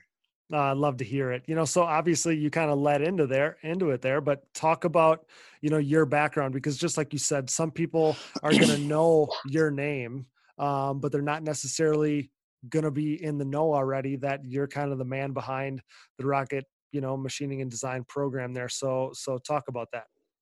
Yeah. So, I mean, kind of going a little bit, you know, to the very beginning. I started racing nationals in like 1999, 2000. My first race was out in Loretta's, racing an LT80, back for Jack Moore. Then 2001 was about my first season in the Nationals. Raced the LT80, pulled the whole shot at Chicani. Nobody knew who I was leading until my bike broke. I mean, like, highlight reel type stuff, and Right. then 2002 to 2003 actually is where I saw a lot of the rear end of Jeffrey and Joel for a few years. So followed them around for a while. Jeffrey and Joel moved up to the 90 mod class, I believe, in that year. So then I won the title in the 70 mod class in 2004 and 2005. 2006, I won the 90 mod championship over Jeffrey. So that's one of my highlight reels right there. Right. No, shout out. Then 2007, again, back with Jeffrey and Joel on the Super Minis. That was the first year the CRF 150 came out. Jeffrey and Joel, I built a 150. Jeffrey and I don't know if you remember that. You were on the 300s at that point. I do. Yeah, we were just talking about this with Jeffrey. Great times. And Jeffrey and Joel both had 105s, and the 105s were so much faster than the 150 that year. I mean, it was such a cool new design, but we just couldn't stick with them, and had a couple of shining moments, but pretty much Jeffrey and Joel did what they do. Right. Yeah. And then, kind of 2008, 2009 was on the 300EX. Broke my wrist in 2009, actually after the year that Mark Medell, obviously you remember racing against him too. Yep. He took the title in 2008. Then 2010 is kind of where I started the end of my career. I raced about half the season, and that's when I kind of started pursuing a college football career, which obviously went on to play college football. So, yeah, that's awesome. I remember all of that so vividly, because I remember those years too on the 300EX there, where it was like, you were gonna win the championship. Yeah. And Jeez. but I mean, things happen for a reason, right? And I can't imagine that, obviously you got a great education playing football, you're playing at big programs. So you kind of talked about that. So I can't bypass that without you talking about the football thing a little bit. So talk about that, because people are going to wonder. Yeah. So I actually had an opportunity to play running back at the University of Wisconsin for the Badgers. Everyone asks, like, oh, did you play with Monty Ball or I was actually after Monty Ball. That was the first I played with James White, Melvin Gordon, Derek Watt. Obviously a lot of the players that I would assume the big name guys most people would remember. Yep. I held Melvin Gordon's jacket when he rushed for 408 yards against Nebraska. So, but I didn't do much more. So, I mean, it was a great opportunity. It was fun. But, throughout that entire thing, I was thinking about ATV racing, man. That's been my life. It was just like every time I wanted to get back, and I'd see every season, and it was like, man, I wish I had a bike. And it was then I finally got one, shortly after. And that's, what led us closer to now. That's cool. I think, first of all, you did get some real carries in some games. So, I mean, you were legit, like that's, you were legit. So, I mean, you're playing D1 football, you get to do that whole deal. But yeah, like you said, I mean, when you're bit by the bug of ATV racing, like there's no substitute for that, nothing like that. But then, you find your way kind of back into the sport. So now you're you were racing again, and you got your education, all these things. So I guess you can kind of take this where you want to go, but then you can almost lead into like, where did the groundwork start to get laid for this company? Yes. I'll kind of like, basically in 2016, I connect the dots for me. Yeah, for sure. So, 2016, I kind of came back into the racing world. Almost at the end of my college career, kind of trying to get back into it. I ended up stepping away from football, third coach, basically, et cetera. So 2016, I started to get back into it. 2017, I come back and I raced Production A, Pro Sport, where I was really starting to get serious. I basically made a statement. I said, you know what? Everybody, Jeffrey, Joel, all those guys are pro now. like, I feel like I'm missing out, you know? And so I made a comment to Mark Baldwin, actually. And I don't know if you know this, but I made a comment to him and I said, you know, to some extent, I feel like there's a little bit of unfinished business. Okay. And so this kind of like started this whole transpired thing. Like my dad was like, that's awesome. We'd start like the whole thing where we're like unfinished business. We're coming back, you know, blah, blah. I got, you know, in great shape. I was like, I'm coming back. I want to turn pro. Like, this is what I want to do. Yeah. And so 2017, I come out and race pro sport and production A as my first step. And I don't know if you know, in 2017, who the guys were in that class in pro sport. It was stacked. Yeah, here, I got a little list for us here. Cody Ford, Brandon Hogue, Alan Meyer, Noah Mickelson, Hayden Mickelson, Brad Riley raced it, Jaron Cochran, David Selecki, Ryan Ferroti. Most of those guys are pros now. Yeah, exactly. So great time to come back and make a statement, right? Right. So 2017, it was okay, you know, but I tried. So 2018, I graduate, and basically, I don't know, 6 months before I graduate, my dad goes, had an opportunity to actually purchase a business in the local area. And at the time, actually, I had an opportunity potentially to go work for Polaris, which was interesting. And so I kind of started turning down this opportunity because I was wanted to pursue, basically, we were going to purchase a machine shop or an engineering design and manufacturing company. Yep. So now I'm ready to go for that. 2 weeks before closing, and basically, a month before I graduate, the Stellars backed out. Oh, yeah. No. Oh. Yeah. Yeah. Oh. We were devastated. I mean, I had, like I said, I'd given up careers, you know, I was set on going to work there. And so, basically with, you know, everything to lose, you know, my dad and I remember the conversation directly, and my dad's, like, I told him, like, dude, let's just start our own shop, you know, like, let's just do it. And, I had a probably 5-minute conversation. We were like all in at that point, you know? Okay. So now he goes, what are we going to call it? And I said, Rocket. Obviously. Yeah. Oh yeah. Red Rocket Racing. I mean, that you remember from the very beginning. I sure do. Yep. So, that's where Rocket starts. And, you know, so December 17th, 2018, 2018, basically I signed away, my life to the business. And, you know, that's where racing my pro career, definitely took a turn, because, life became, all about it. And, now I'm trying to get back into the game by, the hubs and everything else, which is everyone sees now on the forefront. Yeah. So, I mean, I guess I never knew all the track records, what was going on, you know, so far back. The last I don't know how to say it, but it's like, I didn't know all the time and the obstacles and all the stuff that went into you showing up last year at an event and kind of showing me these hubs, you know? Yeah. I knew that you were working on some stuff, because we had talked, you know, a little bit here and there, but yeah, so that's awesome to kind of hear the backstory. And, you know, that's, you guys are making all kinds of stuff. I think the hubs is kind of the claim to fame at this point. Right. So, you know, high quality hubs and those kind of machine type products like that kind of seemed to slip through the cracks over the past decade or so. So like nobody was really innovating there.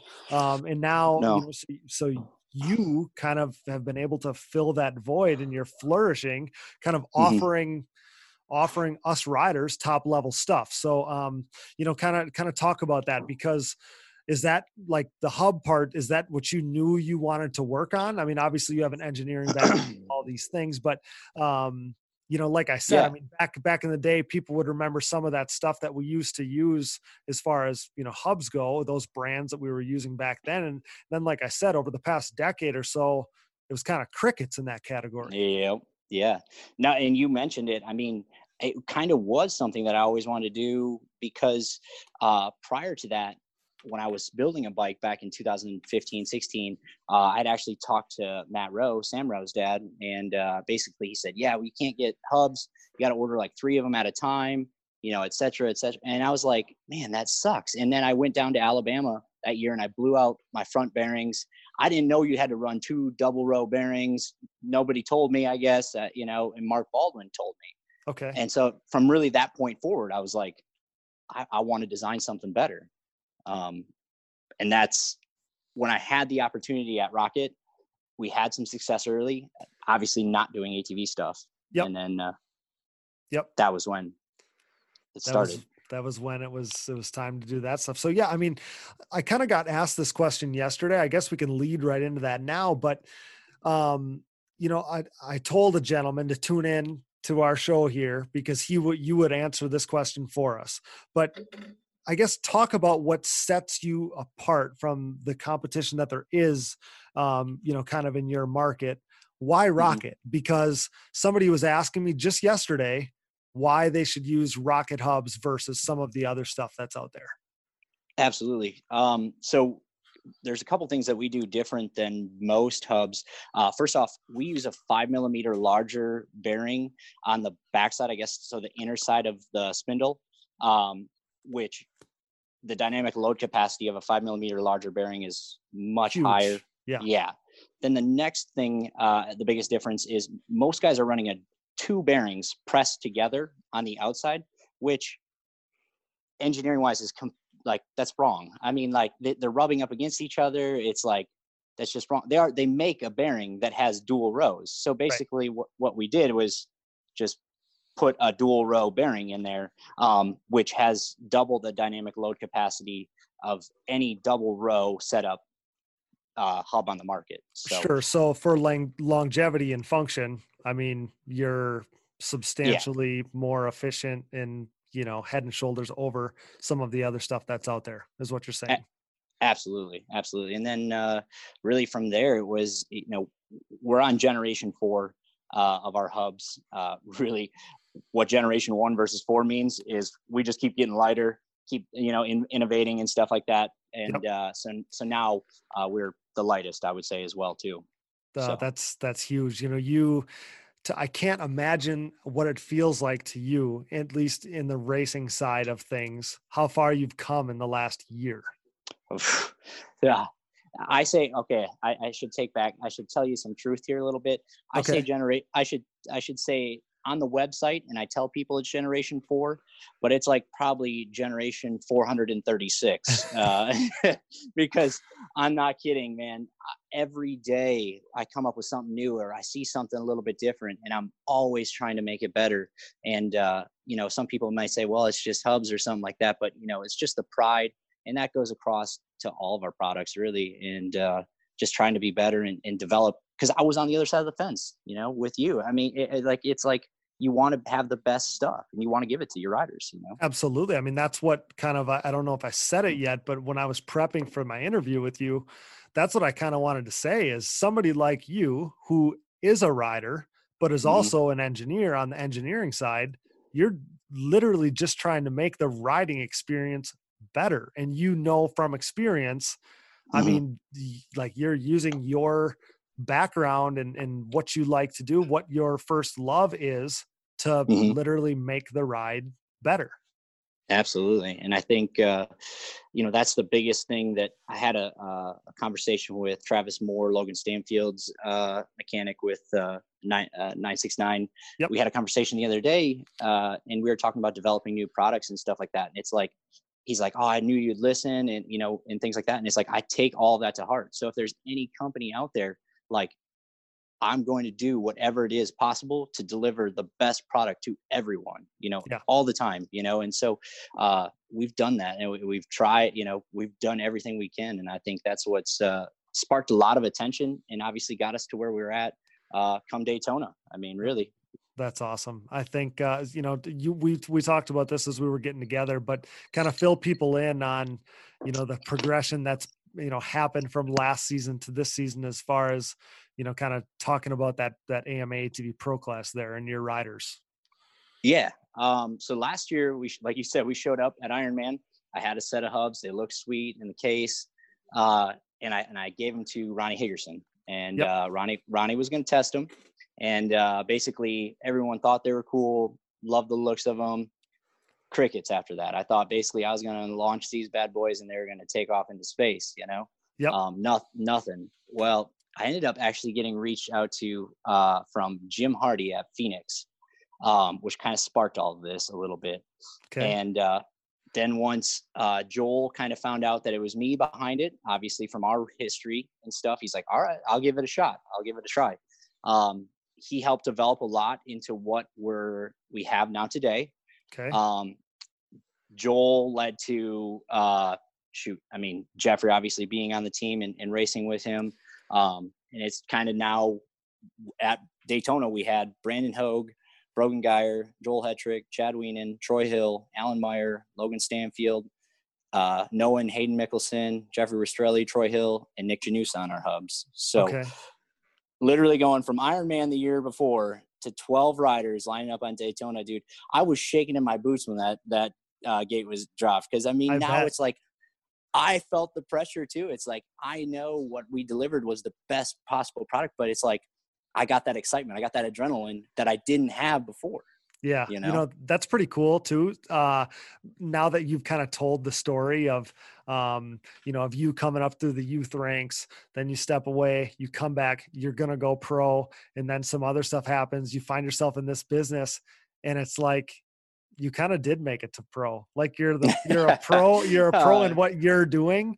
But think about that. You have like 3/4 of the pro class running your stuff. Like you're having your own influence on the sport. Maybe you're not on the starting gate in the pro class, but you are having a serious impact on the sport and, the pro class, the top level of the sport. Yeah. And I think I got to be behind Jeffrey and Joel for many years, and now I get to be behind them again, That's awesome. That's awesome. Yeah. It's been an absolutely pleasure, to do it. And, but it's definitely stressful because again, just, I want to deliver the best. And, every day, I want to make sure that, nothing happens and that we continue to do what we've done thus far, Absolutely. And obviously, you kind of being able to be the face and the voice of this thing. That's one of the reasons why I wanted to have you on, is because you're the kind of guy that somebody's going to come away from an interview saying, hey, I want to run that guy's product. He's going to listen to me. He's going to listen to the other top riders, kind of instructing him, and he's got his own cheering interest in it, that he's a rider himself and this, that, and the other thing. Like that's the kind of guy who, all of us want to support a brand like that. So I obviously want to give you an opportunity to talk about the other stuff that you offer other than it's not just hubs. It seems like it's growing constantly with the other stuff that you're dabbling in. So I want to give you an opportunity to talk about that. Yeah. So we also do one of the biggest, newest releases that we did this year was the LTR spindles. I know we had a black shadow over us from some other manufacturers who tried to produce them in the past. So getting over that hurdle has been a little bit tough. But we Brandon Hogue ran our spindles at Daytona. Obviously, that's the first step in it. We do the oil covers for the Yamaha, throttle covers, the little trinket stuff. You have some rear end stuff, like a brake plate right in the back end. Yeah. One of the things we did was the brake caliper, or the rear brake caliper mount. We added a stainless insert into it. So one of the things that I had when I was racing is like they would always wallow out, and like you would have like this slop, so you'd hit the brake and they wouldn't hit. And I was like, man, this is just such a simple design. Maybe like, am I just like missing something here? Like, why hasn't anyone done this? And that was a big jump. That was pretty cool, actually. I really think that one's something that nobody really focuses on, that is actually a huge gain. Well, so when I saw the pictures of it, and that's why I needed to bring it up now, was because I ran into the same problem over and over and over again, wallowing out these plates. And maybe it was one of those things that just everybody looked over, but you have your engineering background, you see it like, hey, this is not that hard of a fix. So you put, kind of your background and your experience in wallowing these things out on the TRX, and, you offer a bigger, better plate for us as riders. And again, like that's the stuff, like all these little things just to make your experience better, have it Yep. not be a problem down the road. Mm-hmm. That's a really exciting thing for me. Obviously, you and I have been around this our whole lives, and it's kind of changed over time where we're both riders. Like we still love and enjoy riding, but it's also changed to like, I like the mechanical side of it. Obviously you do too. You're an engineer. Yeah. But so that's kind of cool. Like to see that mount there. I mean, I got excited about it. So I wanted you to be able to talk about that, because tons of TRX guys right now are saying, wait, they make one of those? Because I run into the same problem. Yeah. And I think I don't want to be. Our stuff isn't disposable. I want you to buy our stuff and run it for the next 10 years. I don't want you to buy it, like that's really what it is, because I've been in everyone's position where it's like you're buying stuff over and over and it breaks. And it's just like, man, I can't afford this. Don't get me wrong. Our stuff, like, sometimes it's not always the same price as our competitors, but that's because we're different. We're making it better. I don't want you to buy it every year, man. So anybody that has bought your stuff or has got your stuff, the way it's presented in the case that it comes in alone kind of shows you what you're getting, just the case, and it's padded. Like you think when you delivered them to me, it was like I was getting delivered something from NASA. Like that's how it felt, So anybody that's had your stuff or seen your stuff or seen the delivery, and you can tell the quality of stuff that it is. So just like anything else, you're no different. You're getting what you pay for, whatever the price point is. You're not going to have to buy it again, in some short duration. Like, just like you said it better than I ever could, is, you're like trying to build something for the long haul, and Absolutely. And hopefully that it's sustainable for people. So you had mentioned to me kind of before we started the interview or whatever, but you had mentioned to me that you got some new stuff in the works. So what can you tell us about some of the new stuff that you have going on behind the scenes? Yeah. So one of the things that from the very beginning, actually, like literally as soon as someone finds out that you're a quad guy that makes quad parts, okay, TR, like 250R guys come out of the woodwork. Okay. Yes. Like, can you make X? Can you make Y? And yes, we can. But I'm not going to make one for your, crazy, build. But so one of the things that kept coming up though was the ProTrack spindle. Okay. And everyone who's listening to this podcast, I'm going to open up a can of worms for myself that I don't know. We have made a ProTrack spindle. Okay. We have one complete. Everyone keeps asking me when I'm going to release them, and et cetera, et cetera. Well, the thing is nobody's like pushed me hard enough or bought one, whatever. Well, okay. So now fast forward a little bit. I started talking to Mike Walsh here recently, and he knows that I produced one of the ProTrack spindles, and both of us agree that there are some. Okay, I know Lagger in the 250R guys world is the holy grail. No offense, Lagger is still awesome. Yep. There's a few little aspects that him and I discussed that we kind of think that we could make some adjustments to, that I don't want to say make it better, but make it more modern and also more acceptable for people to get at a better price point. So I kind of want to leave it at that to some extent, but him and I got some stuff going on a little bit right now. I'm hoping we're going to do some testing that might bring a whole new front end. And him and I want to offer a package deal, basically. I won't tell you the changes we're going to make, but I think they're going to be hot, man. So well, that's really cool. You definitely, like you said, you definitely know some people are grinning ear to ear now hearing about the 250R stuff. And the cool thing is, there's certain people that might think like, hey, what is this, this younger guy, what kind of cheering interest does he have in the 250R? But, that's kind of where your family background is. It's, it's ATV racing. It's like mine. It's as far back as it goes. So 250R stuff is in your blood too, I'd give literally my left leg to have a Lagger narrow frame. I mean, 250R. So literally anyone Lagger. Oh yeah. It's up there for sure. But Yeah, and you can see on our Instagram, I'm rebuilding my dad's R right now. Yep. This past year, that's kind of what I was hinting at. Yeah, dude. And it's like 80%, probably more original as the day it was when he let it go, which is even crazier. I mean, like legit 265 Sparks motor with a YZ250 piston, the spacer and all. I mean, no power valve. I mean, this bike is as raw 250R as you can get. TT setup. One of the last races he had raced it at was Ashtabula, which I got to go back to this year for the 50th anniversary and race. That same 250R. I mean, I got goosebumps talking about this right now, man. So like, cool. Yeah.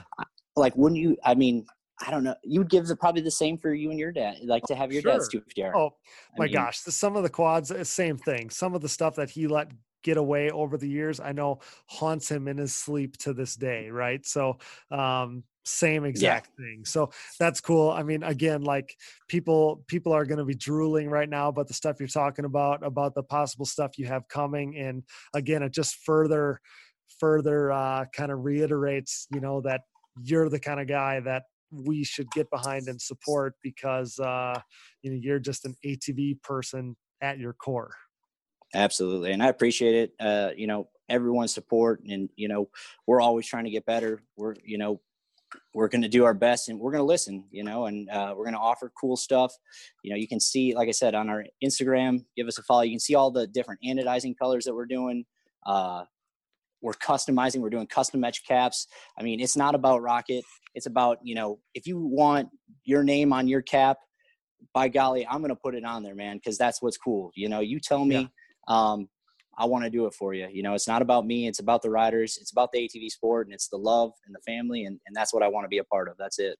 Yeah, that's awesome.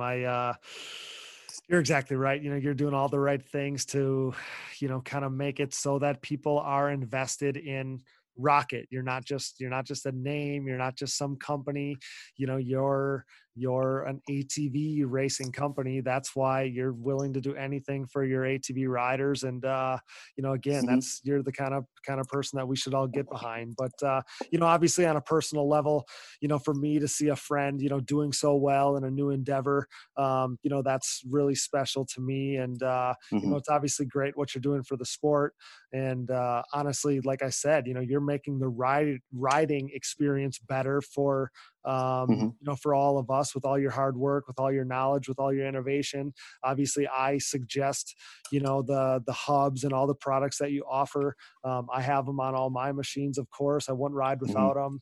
And, you know, it was an honor because, you know, I was one of the first guys that you kind of partnered with. And, you know, Absolutely. obviously I can't thank you enough for all you've done for me on a personal level, but, you know, it's been really cool even for me because obviously, you know, you're a friend of mine and stuff, but just to hear kind of the progression of, you know, racing as a young man, you know, kind of transitioning, getting out of the sport, coming back in, and then just kind of, it's almost happenstance, you know, where you have a hub issue and now look where you are, you know, it's just, that's so cool.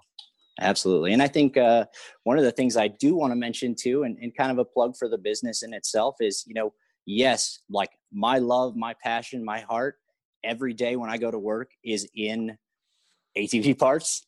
But we actually, that only makes up a very small part of our business. We do a lot of medical, automotive, food and drug, pet food.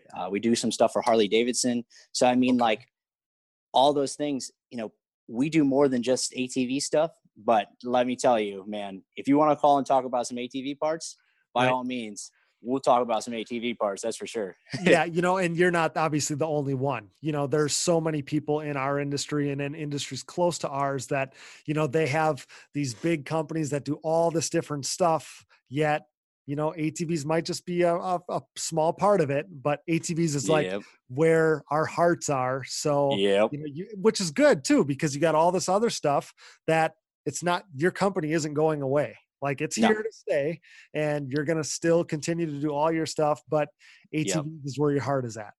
I think that's what we need for the sport to keep helping it grow. You know, those people that have that passion, that love for the sport, and that invest their time and their extra time into, you know, developing new stuff. That's how we're going to get better, you know? keep growing. Absolutely. Well, do you have anything else you want to talk about or showcase? Otherwise, again, I just can't thank you enough for coming on. And, this is something that I wanted to do for a while. You were one of obviously because we're friends and stuff, but, Yeah. I knew you had a good story to tell. And it's one of those things that not everybody knows the difference in what separates a next level hub from something that's maybe already on your machine. Absolutely. Well, and I think we covered a lot of it, man. I mean, yep. It was good. And I just really appreciate the opportunity and obviously exposing us to more people. And like I said, my number's always open, and believe me, I will talk the daylights. The guys, actually, a lot of times I don't always answer the phone at the shop because I will talk for an hour about quad parts. So right. Don't be offended if I'm not the one that answers the phone, guys. It's I will talk your ear off, man. So yeah, I appreciate it, dude. I'd love to hear it. Keep it up, and obviously continue to, make parts that are making our experience better, pal. We obviously appreciate it. I appreciate you coming on. Where can my listeners check out your products and all the kind of cool stuff that you guys got going on? Absolutely. Instagram at Rocket Machining Design, as well as our website, www.rocketmachiningdesign.com. Facebook as well, Rocket Machining Design. I oftentimes, and I'm sharing stuff on Instagram, but our website is great. People check it out. All of the prices are listed on there. We try and be as thorough as possible, but worst case scenario, give me a call. Awesome. Thanks so much, pal. Thanks for your time, and thanks for joining us, talking about some hubs and some ATV racing. Thank you, Cody. I appreciate it, man. You heard the man. Go get yourself some rocket hubs just like myself and most of the current pro class are running. Thanks to DJ for coming on, and thanks to Jeffrey Rastrelli for coming on, of course, as well, especially for making it happen on such short notice for both of those guys. This week was originally supposed to be Cody Gibson, but when that fell through, Jeffrey stepped in, and the timing couldn't have been any better, and I've been wanting to get DJ on for a while now, so that couldn't have worked out any better as well. Awesome insight. Jeffrey wanted to talk about some things that you just don't get a chance to talk about in other forms of media. So the podcast is perfect for that. I think we'll all view Jeffrey and his path a little differently now. And I really look forward to getting him on again soon to talk about all the stuff that we started to get talking about at the end of his interview there. Also cool to get two guys on that I was racing with when I was just a kid. Special episode tonight, obviously, for me. So big thanks to those guys again. Thanks as well to my producer, my brother Dallas, who always finds time to fit the podcast into his busy schedule. Thanks, Dallas. I couldn't do it without you. Thanks to our sponsors, CST Tires, Yamaha, thanks to Blue Crew, Valvoline, SSI Decals, DID Racing Chain, Namura Technologies, Bronco ATV and UTV Components, Evans Waterless Power Sports Coolant, Forworks Carbon, DP Brakes, Gripped Gloves, Blenders Eyewear, Mountaineer Brand, Avocado Green Mattress, Roman Health, and Oats Overnight. Support the brands that support our show, and don't forget to use those codes to save. You can find all of our sponsor links and discount codes on our website, diggingdeepatvmx.com, so check us out there. And if you enjoy the show, we encourage you to donate via Patreon if it suits you. Simply visit our website, diggingdeepatvmx.com, and click the Support on Patreon button. This contribution will help prompt continued growth and improvement on the show, and perks will be available to those who contribute, including hearing your name on the show. We greatly appreciate the support there. Another way to support us is by purchasing one of our new Digging Deep shirts. Available now in all sizes, purchase on our website, or you can message us on social media. They're only $25, and all proceeds will go directly towards constant growth and improvement of the show. So thanks to all of the support there. Our shirts have been selling like crazy, and we greatly appreciate it. And don't forget about your way to be a part of the show via our voicemail line. Do you have questions, topic suggestions, business inquiries, or something you want to get off your chest? Call us and leave us a voicemail anytime at 920-569-3519. That's 920-569-3519. Thanks for that, and we look forward to talking to you guys. Follow the show on social media, Digging Deep ATVMX Podcast, and myself, Cody Jansen, for additional behind-the-scenes content and breaking news during this crazy time. But for now, stay safe, stay healthy, and keep that support coming while we keep the fire content coming as well. We're about to eclipse 1 million downloads, and that milestone is all thanks to you. We'll keep providing content for your possible newfound downtime as high quality listening materials more in demand than ever before. You know I love the screenshots showing that you're listening, so keep sending those in and I promise to keep sharing them. Again, subscribe to the show, give us a rating, tell your friends, share our posts, wear our shirts. It all helps spread word about us while growing the sport that we love. And remember, the show is available to anyone and everyone at diggingdeepatvmx.com, where you can also find our previous episodes, sponsor links, discount codes, shirts, and more all in one place. You can also find us on Apple Podcasts, Google Podcasts, Spotify, and more. Basically, wherever you find podcasts, you'll find the Digging Deep ATVMX podcast. And as I mentioned last week, but I'll say it again in case you missed it, just an FYI, 60% of our listeners listen via Apple Podcasts, and that's how I consume all of my favorite podcasts. Super enjoyable and probably the easiest way to listen if you're an Apple user. So just thought I'd mention that for if you're not a seasoned podcast listener. I seem to get a lot of messages asking for my suggestions there. With that, for Jeffrey Rastrelli, DJ Sperling, Dallas Jansen, and I'm your host, Cody Jansen. Thanks for listening to the #1 podcast in ATV racing, 880,000 downloads and counting. Until next time, thanks for joining us in Digging Deep with the Stars of ATV Motocross.